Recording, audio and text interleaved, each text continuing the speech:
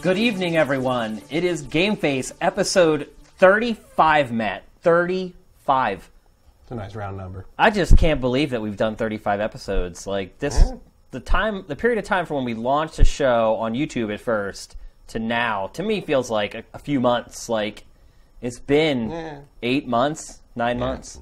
Well, it's been almost a year. Yeah, I guess it has. Because we started before the site launch. Oh, way before, yeah. Like a month and a half before. Originally, it wasn't supposed to work that way. We were supposed to do like 2 or 3 episodes and then launch the site. The site launch dragged on until it launched like right before E3, so...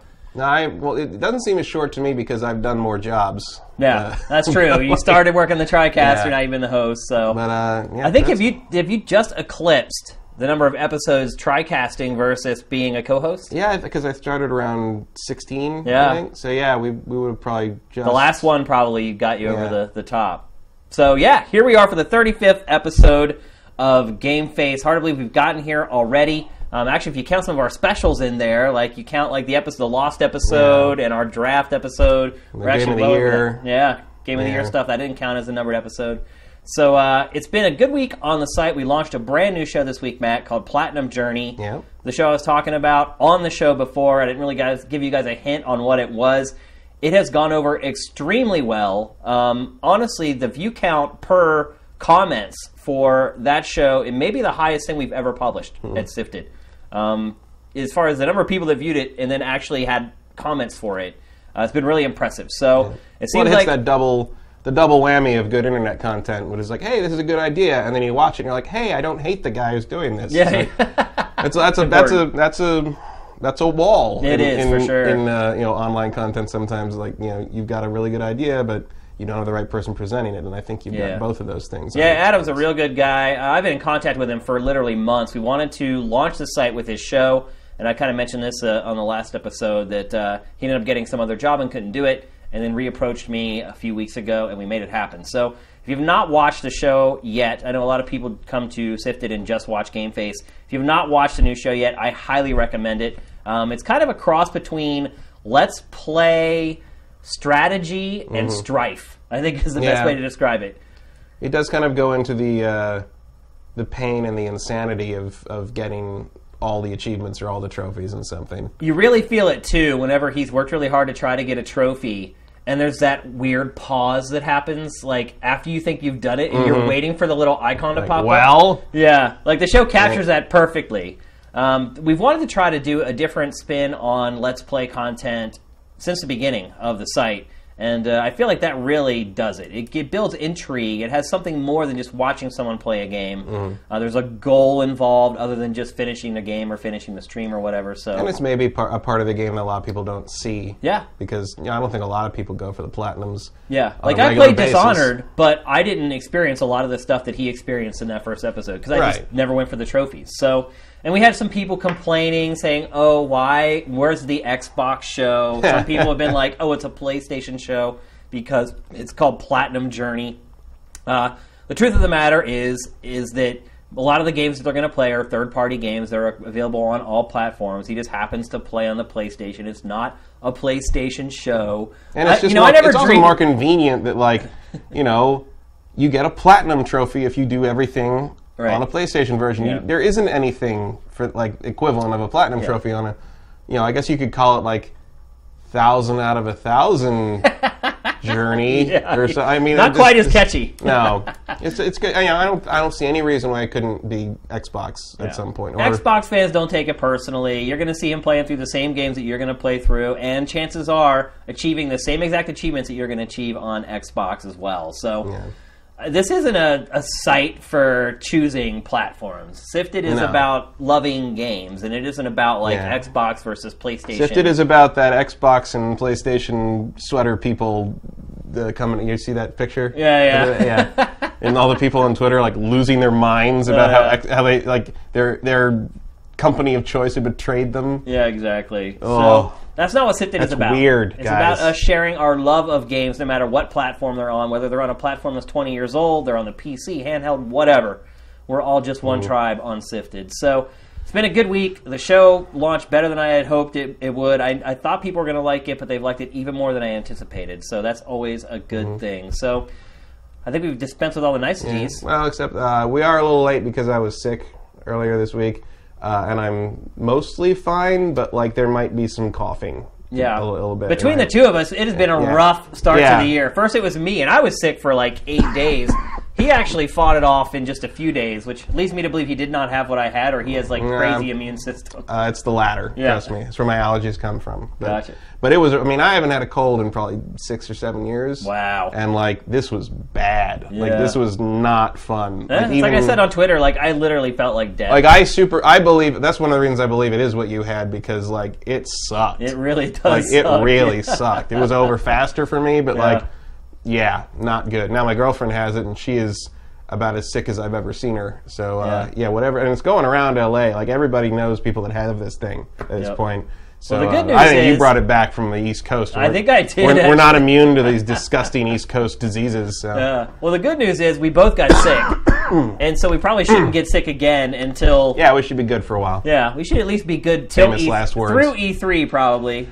Yes, when E3 brings all new diseases from around the world. All around the world, yeah. I don't usually get sick from E3. I have gotten the PAX plague a couple of times, I think. Oh, I've got sick from E3. I've got sick from every trade show at this point. Tokyo Game Show. Tokyo Game Show I got sick from. Oh, Tokyo Game Show is one of the worst ever. Even though they wear the masks in Japan. Oh, yeah, but like being sick with like 100-something degree fever in another country, like just, it's the worst. Especially Japan, where you feel like a total like outsider. Yeah, well also you're looking for, it's like, don't you just have juice somewhere? Well, also orange juice costs like $10 a glass. And I'm buying it out of the hotel store because I'm too sick to go anywhere else. And yeah.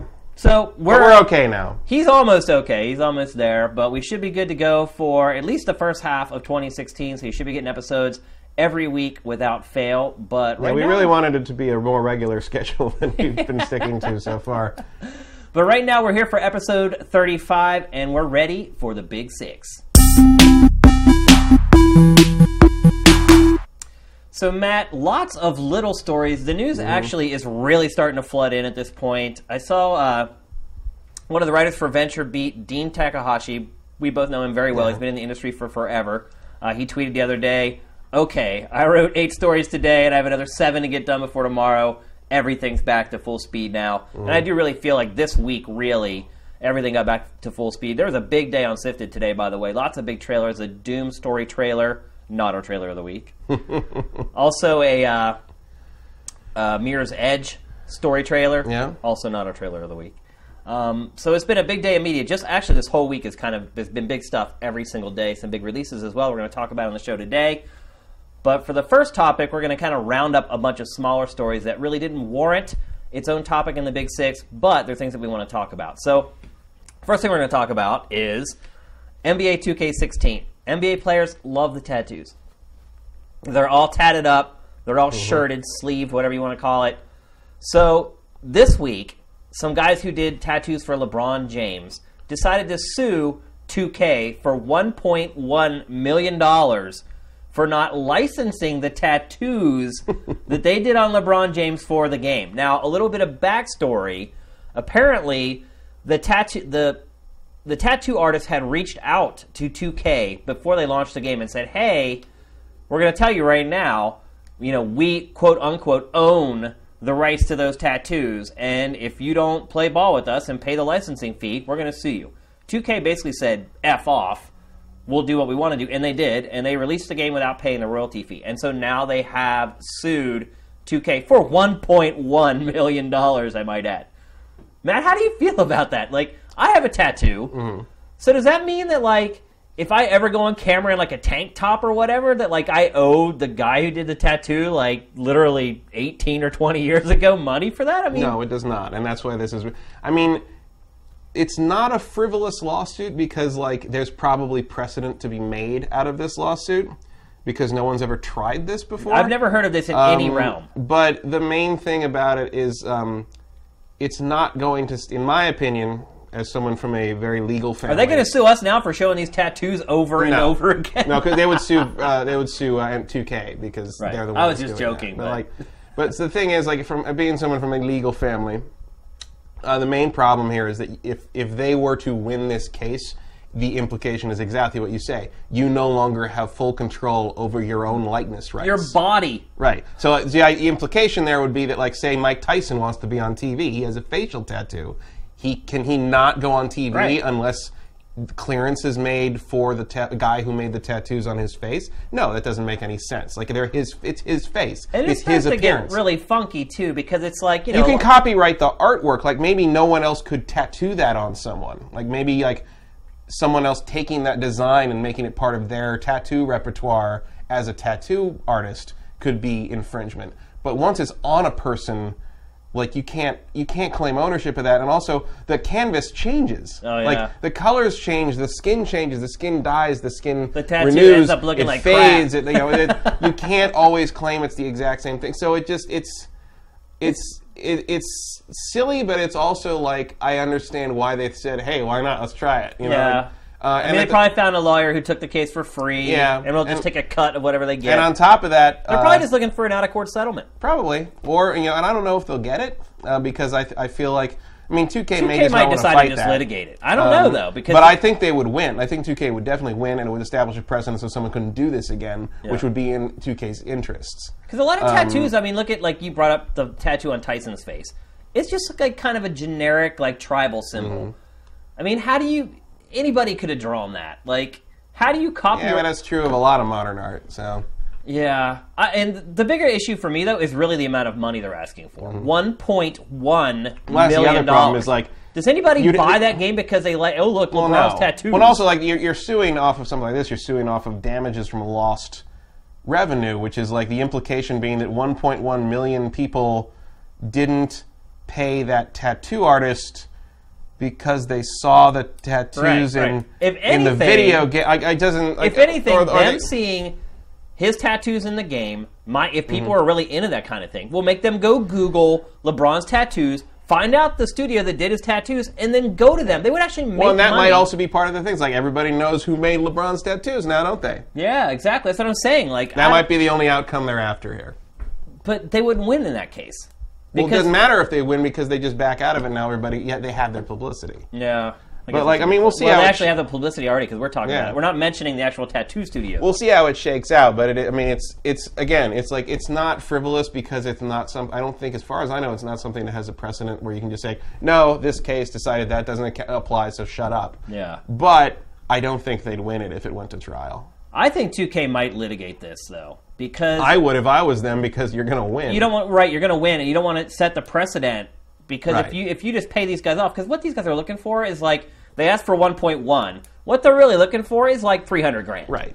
They're like, okay, they'll talk us down. We'll get that down to $300,000, and that's a huge payday for a freaking tattoo artist. Like, that's probably what that guy would make in like 3 years, like a really good tattoo artist. So, well, if you're LeBron's tattoo artist, you're probably doing all right. No, you're right. You're probably getting paid pretty well. Yeah, but I imagine he goes to I would imagine he either goes to some pretty high end dude, or that dude became high end because he did LeBron's work. Because he put his photos of LeBron up on his website or social media or whatever. But one way or the other, it's like no one's going to turn down $300,000. Exactly. So, but maybe that'll happen. But if I was 2K, I would certainly. I'm obviously not a lawyer, and I am not 2K's lawyer by any means. But I would consider taking the litigation as far as I could in the name of, like, not letting this happen again. Yeah. Because then you can just point to this precedent and be like, no, it doesn't work that way. Go away. Yep. Because otherwise, you just I'm not saying it would happen, but you have the possibility of being extorted again by other tattoo artists and say, oh, that guy got to pay out, so I'm going to go threaten them next year. That's what I'm saying. You can't let that precedent be set. That's why you have to take it to court and fight it, and they would win, I think. I would think so. So the next thing we're going to talk about, and I feel like this topic for the Big Six should have been called, like, frivolity, because here's another frivolous sort of legal issue. So this YouTube I don't know about that. You don't know about that? No, well, go on. All right, so there's a YouTube channel called Fine Brothers. They are the most popular channel for what is called react videos, which are videos of people reacting to games, movies, trailers. Basically, somebody saw PewDiePie and decided to take the hook out of it and make that their whole thing. Well, I mean, you can go back even further to movie trailers from the 60s, 70s. Hell, even today you still get them, where they show the audience in the theater reacting to the movie as part of the movie's trailer. And so basically what happened is the Fine brothers decided that they were going to trademark the word react, the verb react. They were trying to trademark a verb. And a bunch of other, it was a bunch of other things, too. Well, they're also... Kids react and elders react. No, they already have those. They had those. They have, believe that. They had a whole list of stuff they wanted. I cannot believe, by the way, that they have those trademarks already for kids react and, elderly react. Yeah. Well, it's because we don't say that. That's the thing. It's like... It's like how Sony failed to trademark Let's Play. Yeah. Because Let's Play is too common a phrase. Whereas, kids you and I might say Let's Play pretty often or multiple times in a given day, depending on what we're doing. Whereas, we are probably not going to say kids react or elders react very often. But we use the word react many times per day. That's probably not going to was not probably going to happen. But react as a brand thing could potentially get there. It's the thing is they had a shot. I think some of the stuff they applied for they could have gotten, and they really only backed off because the internet freaked out on them and started losing 10,000 subscribers a minute or something. They lost 200,000 subscribers in a day. That's a lot. Which, when your YouTube channel has 11 million subscribers, you're like, whatever. Yeah, they're 13 million or something. It's insane. But still, that's a chunk. Again, even if you have $13 million, you don't want 300,000 of it to just walk out the door. Yeah. That's true. So the other part of it was these guys were trying to set up their own network, a React network, where if you made React videos, you would sign up with them, and then they would take a cut out of what you made off of your React videos on YouTube, which to me is insane. To me, it sounds like, on the one hand, it's okay, I see why you think that's a good idea because it would probably be a lucrative one. On the other hand, I'm like, did you think the internet was going to let you get away with that one? Did you think really that people wouldn't react to that in a rather negative manner? Come on, it goes back to I don't know how much they stick to it anymore, but Google's old motto, "Don't be evil." Right. Yeah. That's fucking. I know they put out the statement that says oh, we never thought that it might. We realize now it might be taken the wrong way and could be used for wrong as a precedent, and so we're not going to do it. I'm like, bros, fine bros. You knew what this was. Yeah. Come on. Bros. And you didn't get away with it, so now you're backing off it. That's all it is. Well, what happened was, I don't know if you saw it or not, but Mega64 did an excellent... And you know what? Mega64 is great, and I'm actually seeing it right now. Mega64 is great at being like the internet police. Because they have enough of a following that if they do something and they do it really well, it does spread like wildfire. And they just literally blew these people out of the water. They're like, we're going to trademark shooting video outside.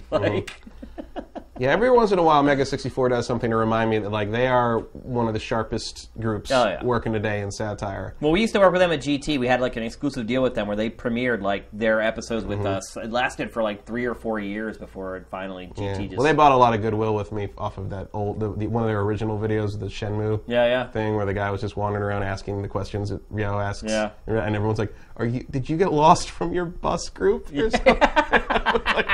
I'm like, yes. Ryo Hazuki would come off that way in real life, but no, they have a long tradition of A, being very funny, and B, not being jerks. Yeah. So it's fun to see them sort of step and be like, hey, we're going to go right for the heart on this one. I just think what you're starting to see is the greed creeping in with YouTube now. You're really starting to see these people that are looking at what other people are getting. PewDiePie launched his new network that YouTube just gave him, and so you're starting to see a lot of these other YouTubers starting to get a little envious, starting to get a little greedy, and make bad decisions like these guys made. I mean, it was a bad decision. I mean, it screwed their business at least a little bit. I mean, I don't know how many... It's only a smart choice in a vacuum.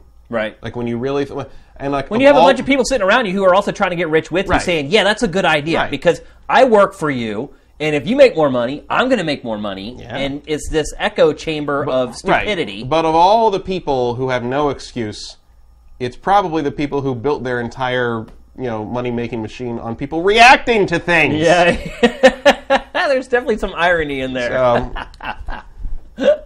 Yeah, so I think we. But now we're fine. We're all fine here. So you think? Brothers. Yeah. So you think they actually maybe had a legal leg to stand on? I disagree with that. I think they would have gotten some of it, not all of it. I don't think they would have gotten just the plain old word react because it's just that doesn't make any sense. It's too it's not unique enough. But a lot of the others, because they had a whole list of like 2 and 3 word things they wanted to get, and a lot of it was unusual enough or unique enough that I think they would have done transgenders react. Yeah, like it's like no one else is really branding it that way. Maybe we should trademark it.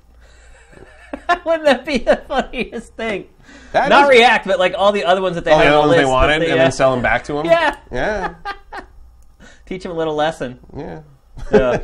Well, that's the thing. Is like the other thing is like someone else probably could have trademarked all that stuff. Yeah. And nobody really would have batted an eyelid.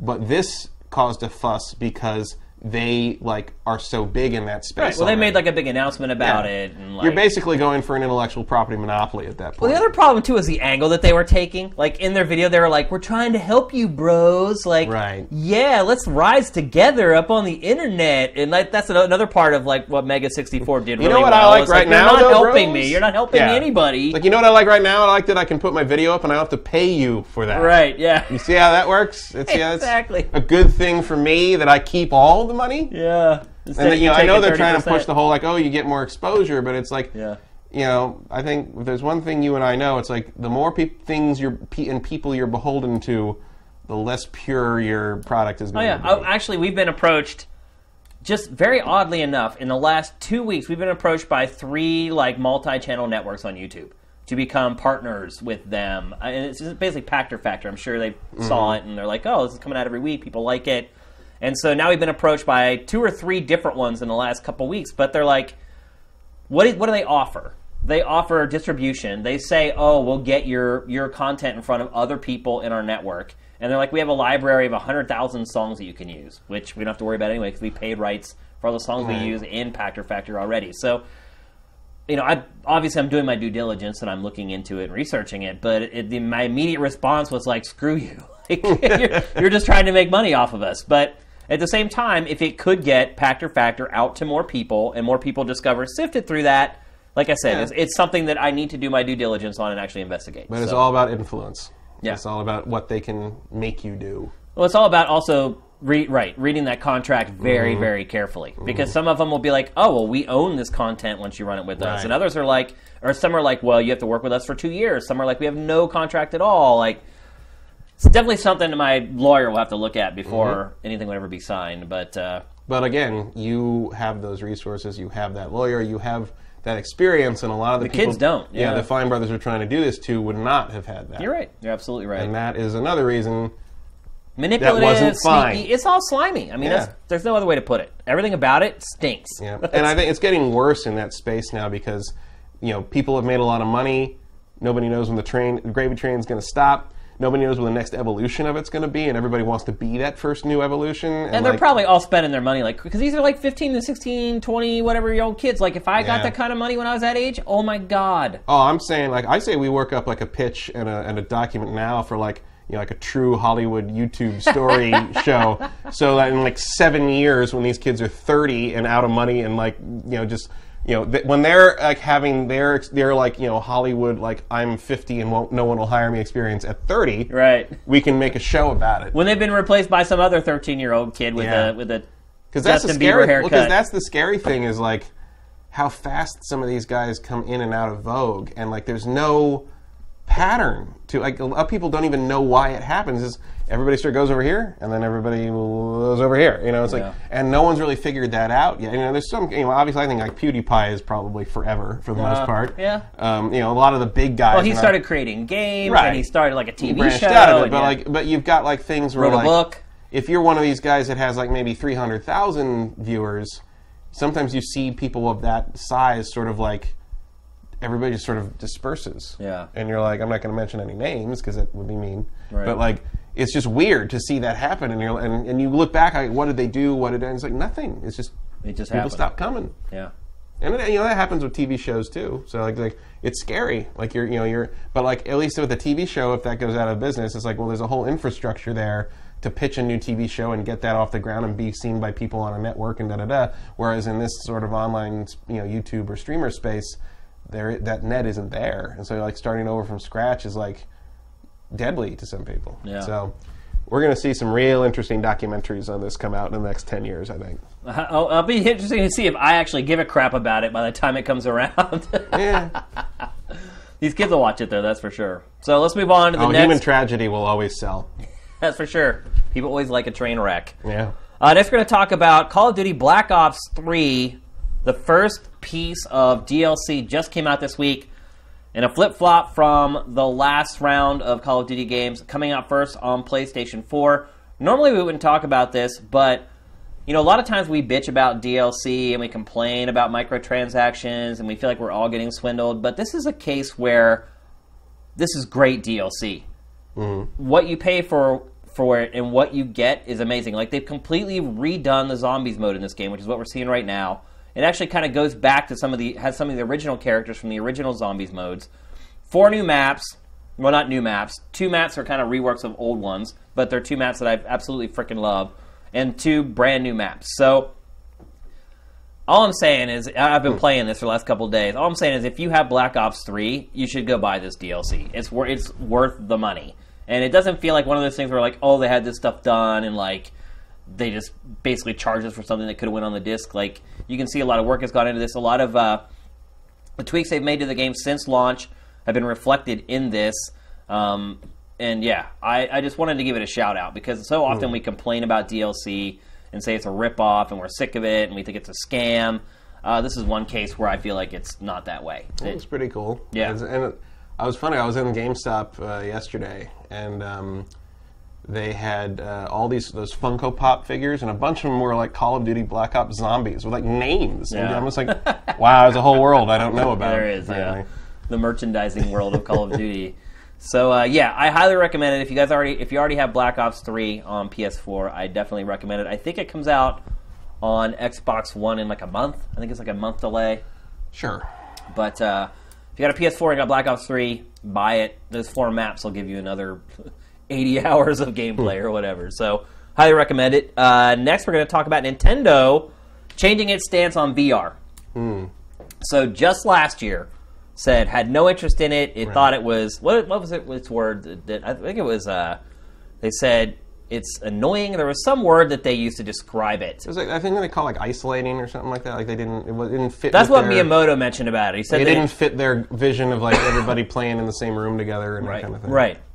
And yeah, and they're right. I mean, when you play VR, you're cut off from everybody and everything, which is what is the draw of it, is being sucked into that world.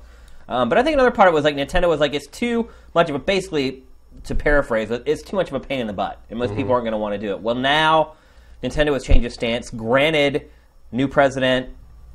Yeah. Is it too late though? I mean, look, they were first with the Virtual Boy, and would it be the Virtual Boy 2? I think you get way away from that. I think that brand is dead. Also, just like let's not imply anyone's age in the name of the machine. Right. I don't even know what you'd call it. I got a flash of a alternate universe where the Wii was still successful and they called it the Wii V. The Weaver. The Weaver. Ooh, Dream Weaver. Yeah, look at that. I think that one's already been used. Yeah, almost. I think I built my first website back in like the 90s with Dream I was Weaver. making more of a Dreamcast reference. Right. They're not using that name either. Yeah. But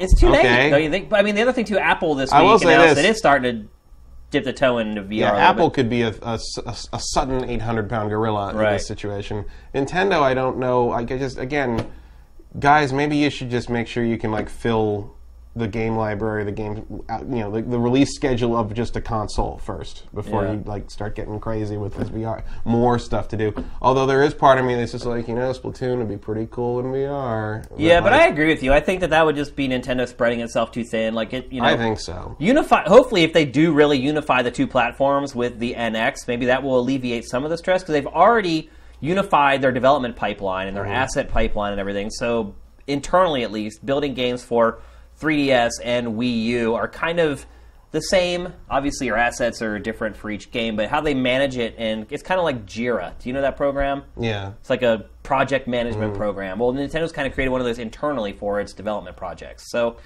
that pipeline's kind of unified already, so maybe that will alleviate some stress, and if the console is a hybrid with the handheld, again, maybe that alleviates a little more. But, man, getting into VR is such a huge expense. The R&D, I mean, just looking at their financials, you haven't seen the spend on R&D that you would need to see to rationalize the new NX coming and this other VR product. So it sounds to me like it's just a bunch of lip service at this point. I really don't think anything's going to Maybe they'll get into it if it really takes off, like PlayStation VR takes off somehow and all that. But like, I can't see them trying to lead the charge on that. It's just not their thing. Here's another thing. I've never seen Nintendo copy somebody else. Right. Like, Nintendo just doesn't do that. Despite how much sometimes they should. And I mean, look, and granted, a lot of the times Nintendo probably doesn't want to copy because most of the other stuff the other companies come up with. The other thing is like you think about they can make a deal with one of the other VR manufacturers, and like Nintendo just doesn't do that. Nope. They want control over their hardware. Yep. That's always been like their paramount concern. Yeah. I don't see it. And then the other thing that Nintendo announced today when they gave their financial report is that it looks like the quality of life initiative may be dead. What's that? You don't remember that? I don't think I remember. Remember Iwata talked, I think it was at one E3 press conference about quality of life, and it was like this weird like sensor that you put on your finger, and it went into the Wii, and like the sleep sensor, and that kind of like a Fitbit sort of thing. And Nintendo said for the longest time, no, Iwata would say, oh, we're still working on it, it's still coming, and then the new president this week during the financial report basically said, yeah, that's probably not going to happen. I think his exact words were, we haven't got it to the quality level of a Nintendo product, which means... Is that the same as the Vitality sensor? It is, yeah. That's exactly what it is, yeah. Which Vitality sensor. Long road for Think nothing. about that. Yeah. Just that name, it's so funny. So yeah, it looks like Nintendo's lip service on VR, bailing out of the quality of life initiative. I think they should bail out of VR and just literally laser focus on NX, making sure it has the best software possible at launch. I've been seeing more and more like these things pop up. It's just in the last week of like people who are like like little. I mean, they're kind of like little venture companies, but they're opening like VR amusement centers and stuff. And like I think that's probably where Starbreeze is opening up a VR arcade in LA. Yeah. And it's like, and some of the stuff looks pretty cool. Like, and and I'll go. Yeah, I'll definitely go. They give you like a fake gun and like all the equipment you need, and like people are actually holding lanterns in the horror game, and like moving like the curtains are like little strings hanging from the top of the ceiling. Right. Like, it's top shelf VR. It's even better than Vive. And like I was like, you know what? Why didn't I? Because I started in the arcades. Like, for a long time, the arcade was where you went to play stuff that you could never imagine having at home. Right. It was too powerful. It was too big. It was too advanced. And eventually, once you got into the PlayStation era, the things the arcades were offering were on par. Nobody wanted to make separate hardware for the arcade, so they were just making the same thing. And eventually, that convergence was probably happened much faster with VR. Yeah. But we were talking about how do you get people to experience this? And I'm like, well, I guess that's it. Yeah, that's a good way to do it. And I wouldn't be surprised if it bemes a chain, like a Dave & Buster's type thing. I mean, it's like laser tag is another example. Yeah, QZR was what kept coming to mind. Which there's still a couple of those. There are. It's not completely dead yet. Yeah. All right, so let's move on to the last point. Bethesda this week announces that it is going to do another E3 press conference for the second year in a row. And after last year's, that's something to live up to. Right. Well, last year's press conference was amazing, and it had Fallout 4. And so I totally understood why Bethesda decided to do a press conference last year, especially because Fallout was coming out so soon after being announced. So I get it. It's like you're in front of all those people. You have this huge product that you've been working on for 4 years, and you need to get that messaging out to everybody. So I totally understand, why they did it last year. But now I'm like, okay, well, you're doing it this year. They announced just today that Doom is coming out in May. So that will be out before E3. The one game that comes to mind is Battle Cry. Yeah. So Battle Cry is a game that was a huge part of their E3 booth this year. They had literally like kiosks, like dozens of kiosks of people playing this game. And then it just like kind of disappeared off the face of the earth. I haven't heard anything about that for a while. And so I don't know what's going on with Battle Cry. I can't imagine that game, regardless of how much attention they gave it at E3 this year, that it would be worthy of having a press conference over. I mean, it's a multiplayer-focused, first-person shooter.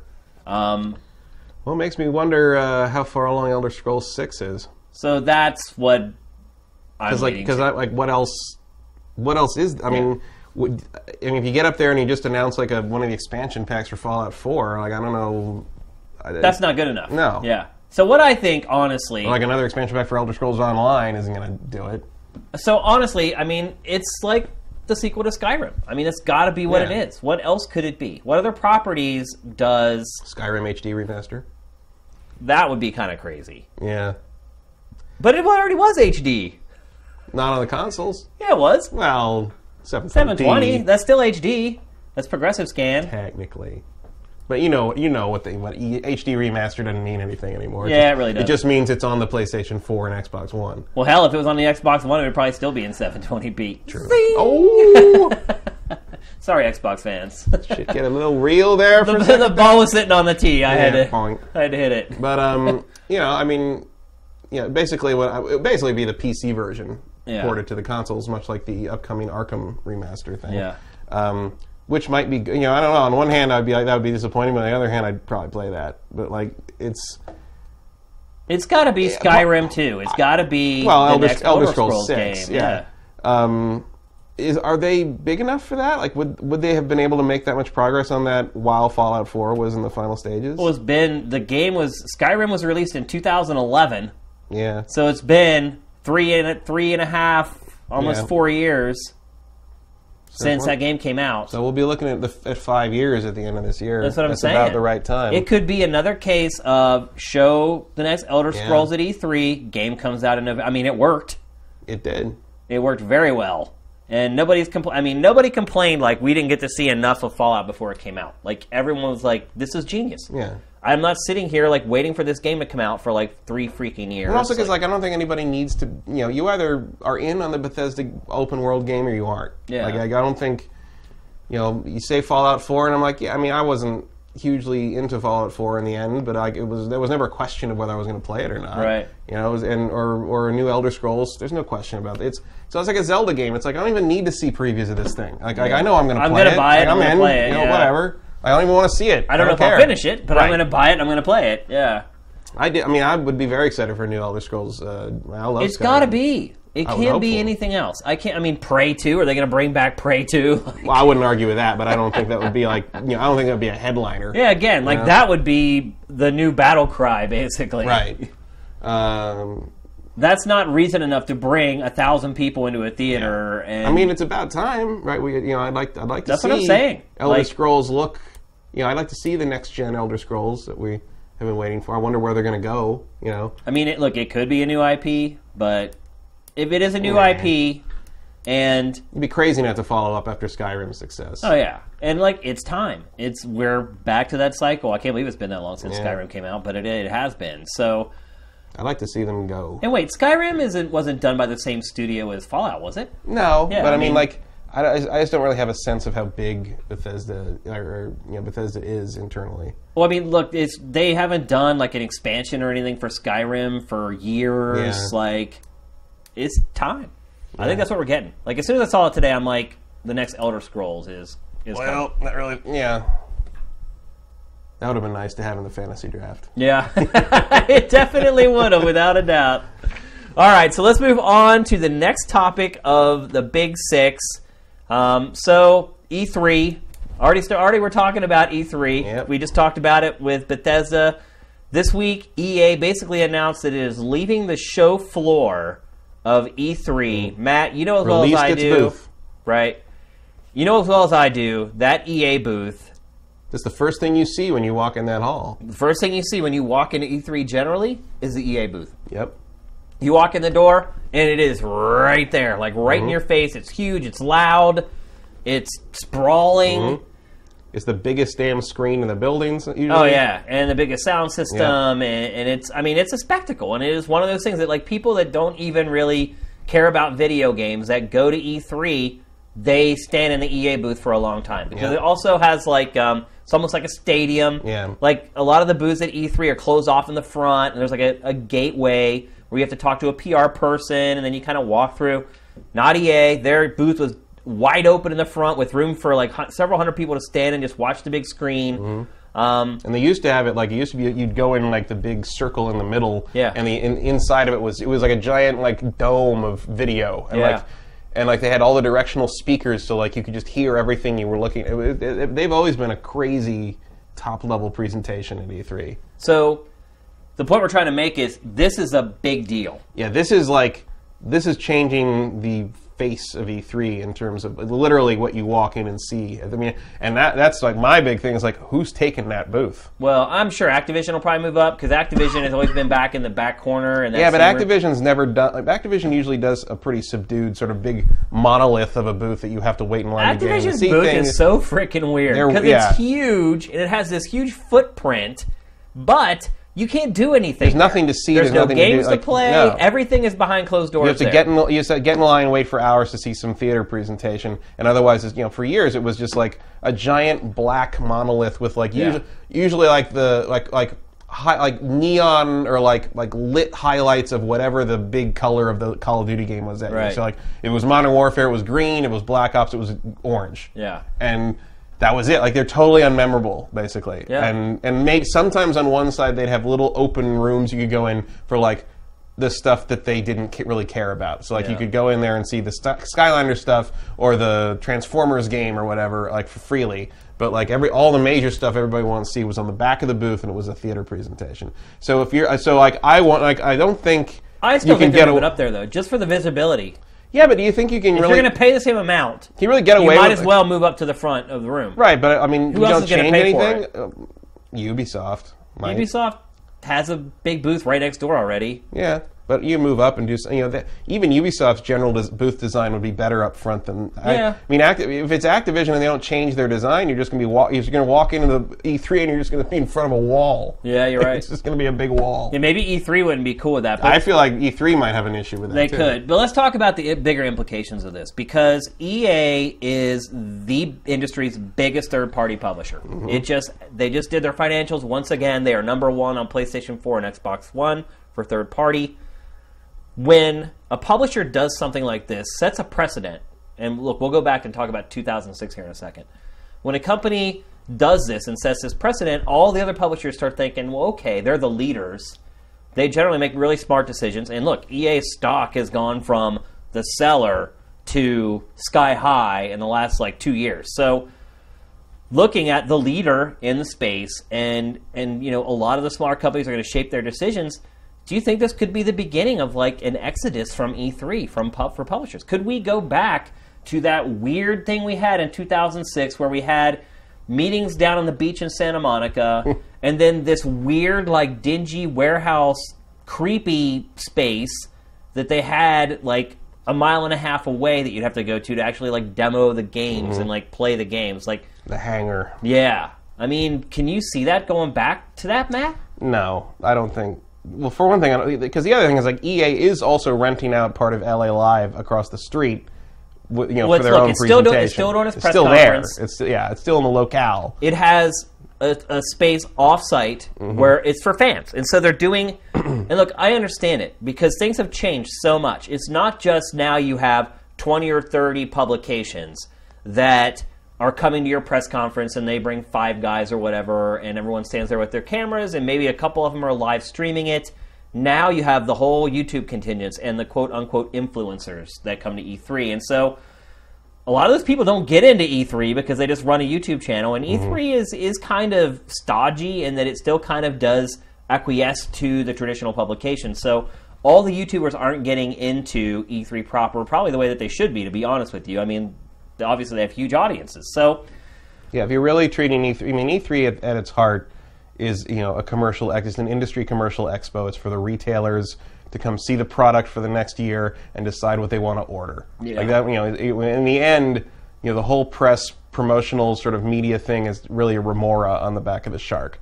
But if you're really going to be true to that idea, where you have the mainstream media plus the trend-setting kind of enthusiast media sort of there to give their take and inform their audiences, the YouTubers are really what that is now. Yeah. And if I think that and people are letting them. There was that thing last year where each publisher got to let in a certain number of streamers or YouTubers they wanted to, and all that.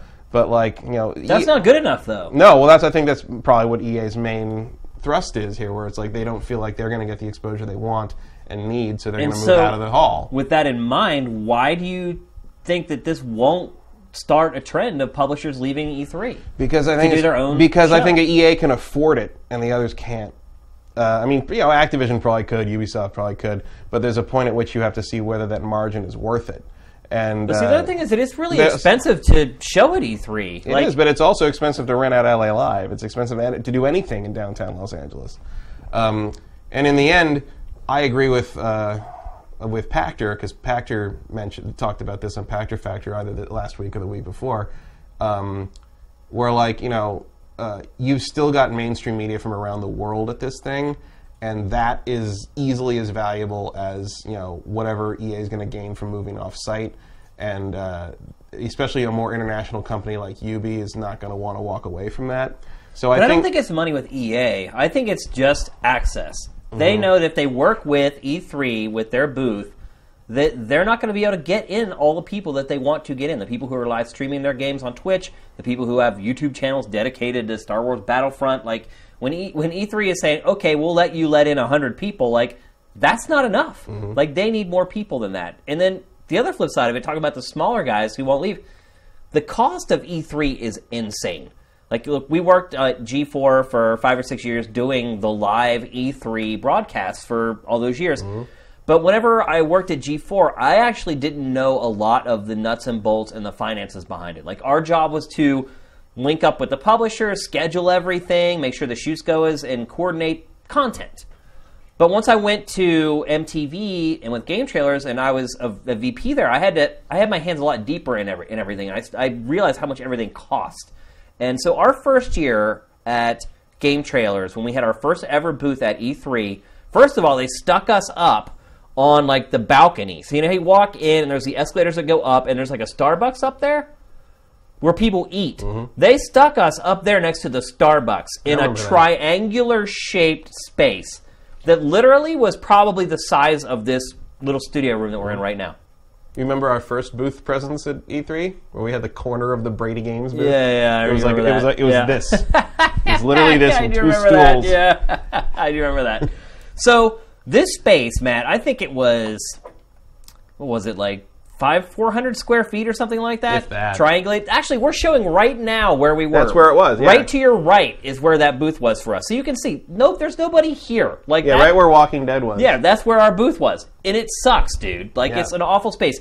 We paid $50,000 just for the floor space. $50,000. And then we had to pay extra money to design our booth, the extra money to build it off-site, and then had to pay E3 to store it, and then to build it, because E3 is run by a union. So they don't let the people who build your booth come in and build the booth on site.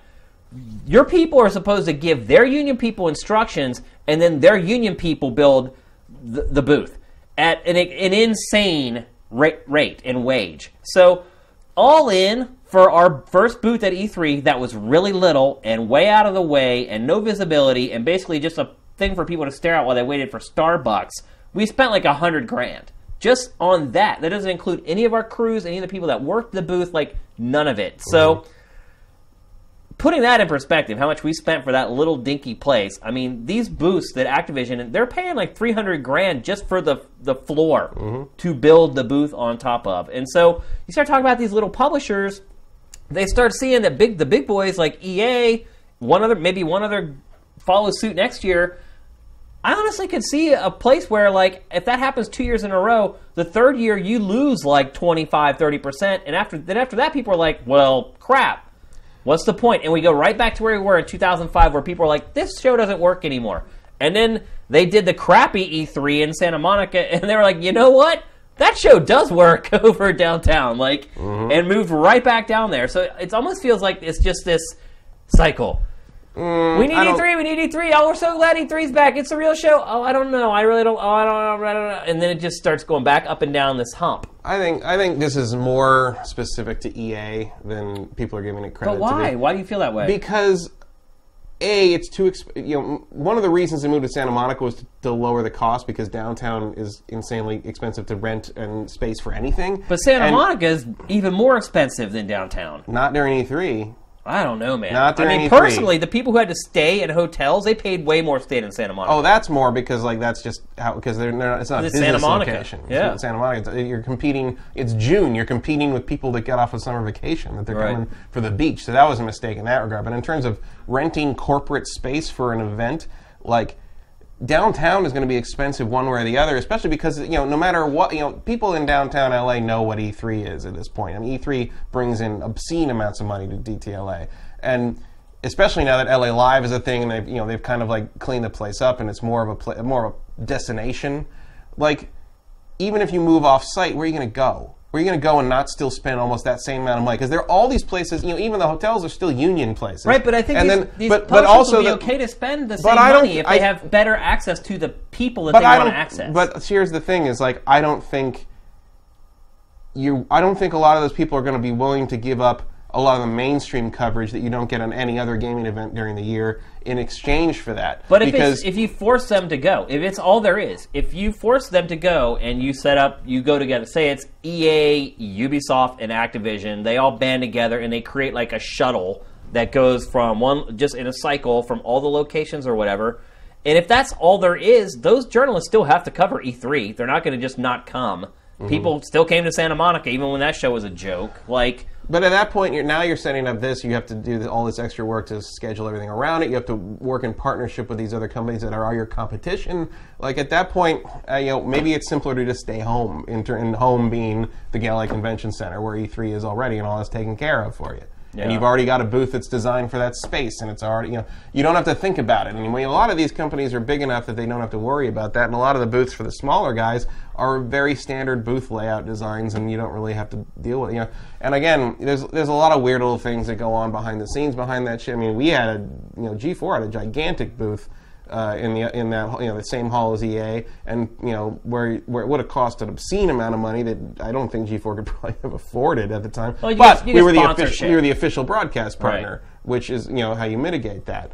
And with sponsorships, right? I mean, your show is sponsored by Mountain Dew or whatever. Yeah, but Doritos. And obviously, like, if you're there to promote whatever indie title, you don't have that. Yeah. But that's why you hook up with the big guys. And there's fewer and fewer weird little. Kensha Hall is a thing of the long past. Yeah. A thing of legend. The hall, the thing of legend, full of Korean independent developers and mobile phone games that no one wanted to play. And like the only place peripherals. One year, the only place on the entire floor you could buy boxes of Yu-Gi-Oh cards. Yeah. Kensha Hall was a magical place. It really was. But we would go there on X-Play just to find whatever goofy stuff was in there. We used to have specific Kensha Hall segments just to like. Here's the thing we found. It's a little orb and it rolls around and it's supposed to like make you smell things in the game. Yeah. But like. That stuff's gone. Like, that's just totally gone. And every once in a while you walk around and you see, like, this is there's no Kensha Hall anymore. It's not even open anymore. It's not even, they have nothing in there. And so now you've just got, like, in the South Hall, you've got, like, those fringe things on the sides, like, where, there's meeting rooms. Back by the cafeteria. But then there's those little booths of, like, hey, come check out our controller protector grip covers. Screen. And you're like, what did you think was going to happen here? Yeah. What did you think this was? So, like, I don't know how those guys would afford it going forward, but at the same, like, those are the people that I could see thinking, like, it maybe isn't worth our money for, like, all the extortion through the union costs and stuff. Let's move off-site. But no one's going to go off-site to see those things. Here's what I think. I think E3 has to evolve, or it's absolutely going to happen. I think if E3, this year, in fact, needs to change its policies about letting influencers and YouTubers. Well, you know what you maybe streamers. should, and I'm sure this would cost more or whatever for E3, but you know what maybe E3 needs to do? Public Day. Is, well, not just Public Day, but you need to go through and really work with the publishers on who they think the influencers are and who they really are sure they want there. And I'm not saying like 50 per public. I'm talking like a lot of people. And I'm saying open Kensha Hall back up and make that the YouTube production studio place. Like make that a place those guys can go and broadcast from there. Like YouTube does have like a huge booth now. Like they do, but I'm saying like make that like part, a real part of the show. Make it like we've gone from where you had to wait 2-3 months to see the E3 reports in the magazines, and then for a while there we had stuff where like we could get stories done over a couple of days when we got back from the show, and we could air it, or we could put it on the website. And then you started having guys that would be able to put up this, be able to put up videos and stuff overnight. And now it happens immediately. And now it's on Periscope, and now it's streaming. And now maybe it's time that everything happens even more immediately. Maybe it's time to set that whole thing up to handle that as part of its literal DNA. I just think you're going to see other publishers do exactly what EA did. They're going to be like, here's the other part too, is that they're paying I just don't see where they're crap tons of money to the ESA for this stuff. Right. And they're like, for what? When we can reach our fans directly and exactly who we want, no one's going to put up a gate and say, nope, those people can't come in, and that person, they're okay. But where are they going to go? When you're the gatekeeper. What do you mean, where do you go? There's tons of places in downtown LA or wherever that you can rent out. Well, because I think it makes sense with EA. It's like, okay, well, they're literally across the street. You walk across an alleyway and you're at LA Live from the convention center to Staples Center. But, so now that part's taken. So, where else do you go? Well, last year, this kind of backs up my point, though, about how E3 is kind of losing its influence. Last year, Devolver Digital just booked a parking lot across the street from E3. And that goes back to God Games as well. If you look at the coverage that they got, it was no different than if they had spent a crap ton of money to build a booth and rent a space inside. And so, what I'm saying is that's an indie developer. What I'm saying is if you get these big guys starting to do this, they're not going to set up in the parking lot across the street. Where they're going to go, Ubisoft maybe going to go to that theater they go to now, which is a good shuttle ride away, at least. The after party for the Game Awards was a tent on the top of a parking garage, and it was amazing. You went inside, it was like another world. But at a certain point, what I'm saying is something's going to give before all of a sudden it's a bunch of satellite booths in third-party locations and an empty convention center. ESA is going to come to the table before that. That's what I'm saying. They need to evolve and change the show, or that is what it's going to become. If it does evolve and change... Well, if EA is not that wake-up call to them this year, I don't know what it's going to take. That's probably a good point to end it on right there. Yeah, I'd agree with that. They need to wake up, though. They need to realize things are changing. And maybe they need some new blood in their leadership, because a lot of the people working for the ESA are pretty old. I don't know that they even We're available. Just saying. I don't know that they even get YouTubers and Twitch streamers and all that at this point. So something's got to give. They can't keep going the way they are, or you're going to see big publishers leaving next year, and then the show turns into a shit show like it did. I didn't even think E3 was that bad when it closed down back in 2005. I didn't really have a problem with it. I was like, this show's still awesome. What are you talking about? The Santa Monica thing? Well, yeah, when they were like, we don't want to do it downtown anymore. We don't like it at the LA Convention Center. I was like, why? It was still awesome. The only problem I ever had with E3, there's too many damn people. Yeah. And it's one thing, it's I'm not one of the people that thinks the YouTube guys should be kept out because they have a legitimate purpose there. For me, it was when if you just worked at Best Buy, you could go. Right. Which is ridiculous. Or there was no one keeping, at some point there was, what was it, 2006, it was something it was some obscene number of people. It was in the 200,000 range or something over the course. And that's the irony, though. It got so big that they wanted to make it smaller. Right. So they took it to Santa Monica. People hated that. And they're like, okay, well, we'll do it back at the LA Convention Center, but we'll be more cautious about how many people we let in. But now it's come full circle to where the publishers are like, we need more people to get in than what are getting in. Well, I think part of it is, Thursday last year was the wake-up call for a lot of them. Yeah. Because...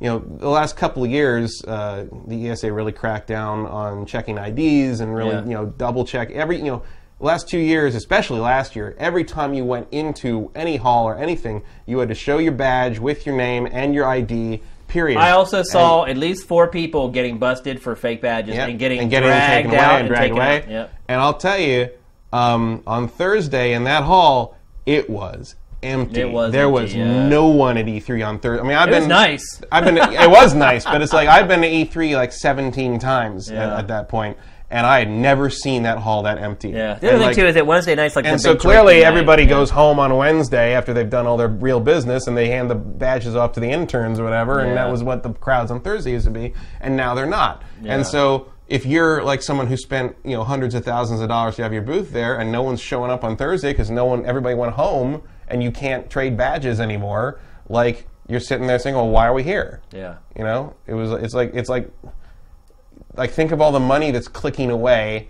for nothing. We could have all gone home on Wednesday at that point. Well, maybe that'll happen. Some people still have to work. Yeah. All right, let's move on to the next topic of the Big Six. So this week, Square Enix did another one of its big content drops for Final Fantasy 15. Active Time Report is what they call it. Basically, it's a big live stream where they show off new elements of the game that they've been working on. And so, really, really, really coming this year? No, seriously. Yeah, they did say that, actually. Like, pretty much they're like, yes, it is really coming this year. One of the things that they showed is what we're showing right now, which I really like that they do these in the Active Time Reports. They basically just show, like, the nuts and bolts of the tech of their engine. And all the little things that they're working on that, well, in my opinion, will end up paying huge dividends on down the road. Just like little texturing things, little animation things, little gameplay tweaks that they've worked on, like here, facial animation, whatever. Just all kinds of little doodads and things that they've been working on and tweaking. Now, the one thing that does bother me a little bit is, like, if you watch this, like, a lot of these elements are only at, like, 60% complete. And so I see that, and I'm like, I don't know. That doesn't seem good if the game's coming out, or supposed to come out before the end of this year. But yeah, a lot can happen. And some of this is probably, all, you know, if you're showing off stuff in something like this, you're showing off something that's a couple months old that you know works, as opposed to what's currently being worked on. Also, when you have a team of probably 500 people who are working on this game, you could get a lot done in a little amount of time. So, like, once someone makes the call, it's like, all right, death march to the end, go. Like, you know, stuff's going to happen fast. So this stuff all looks good. Like, the game, obviously, the engine's impressive. Like, they made a decision to build their own engine. I think they made the right choice here. It is paying off in how the game looks. So what I really wanted to talk about, though... Frog. Yeah.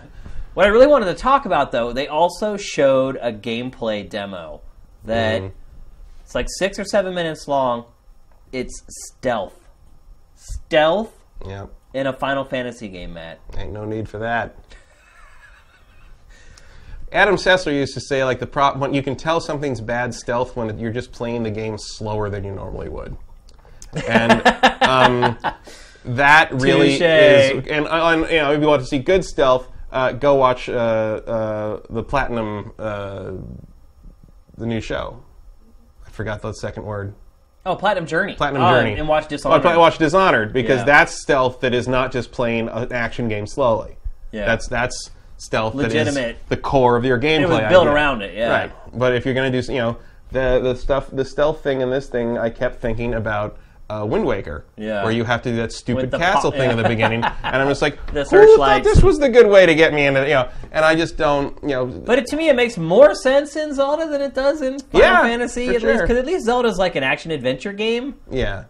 And look, I don't want to get caught up on preconceptions for any game. Like, I hate people that are like, well, that's the way the game was, so that's the way it's got to be. Like, I hate that whole rhetoric and that thought process. So I don't want to just say... This is clearly a departure from Final Fantasy in general anyway. I mean, the whole game is different. Well, my big issue is that I just am to the point in my life where I don't like stealth gameplay at all. Like, really, like, at all.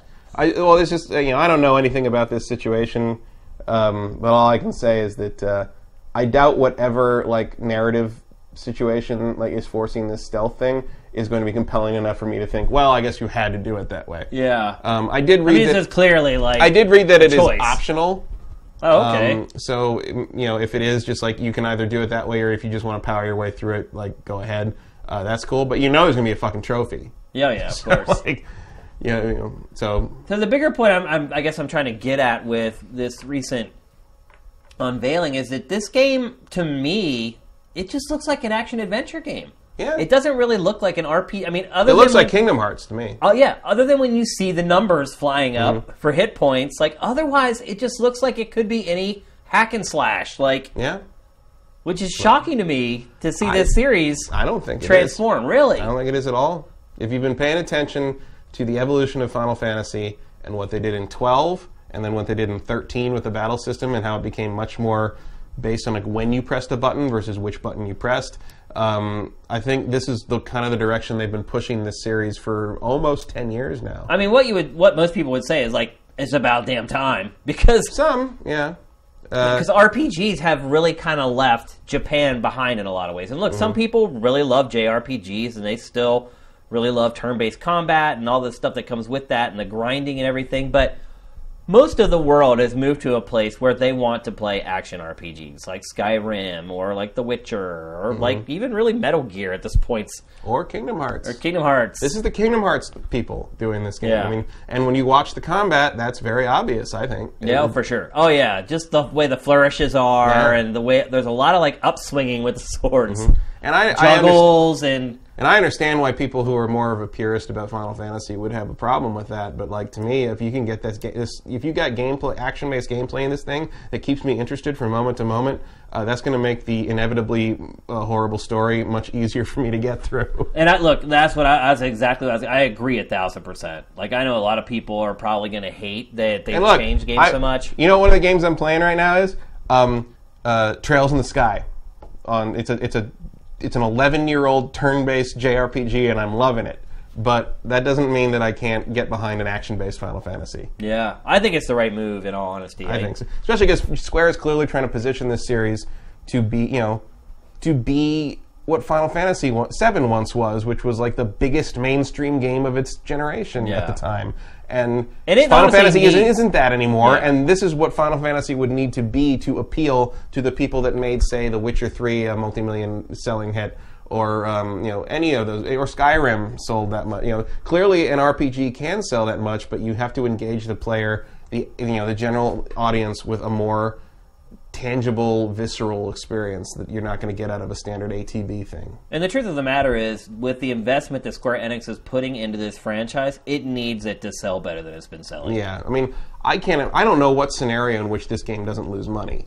Like at this point, you can sell 15 million copies of this thing. And you're still probably underwater if you include everything all the way back to pre-production. Right. Because this thing's clearly been in development for almost 13 years at this point.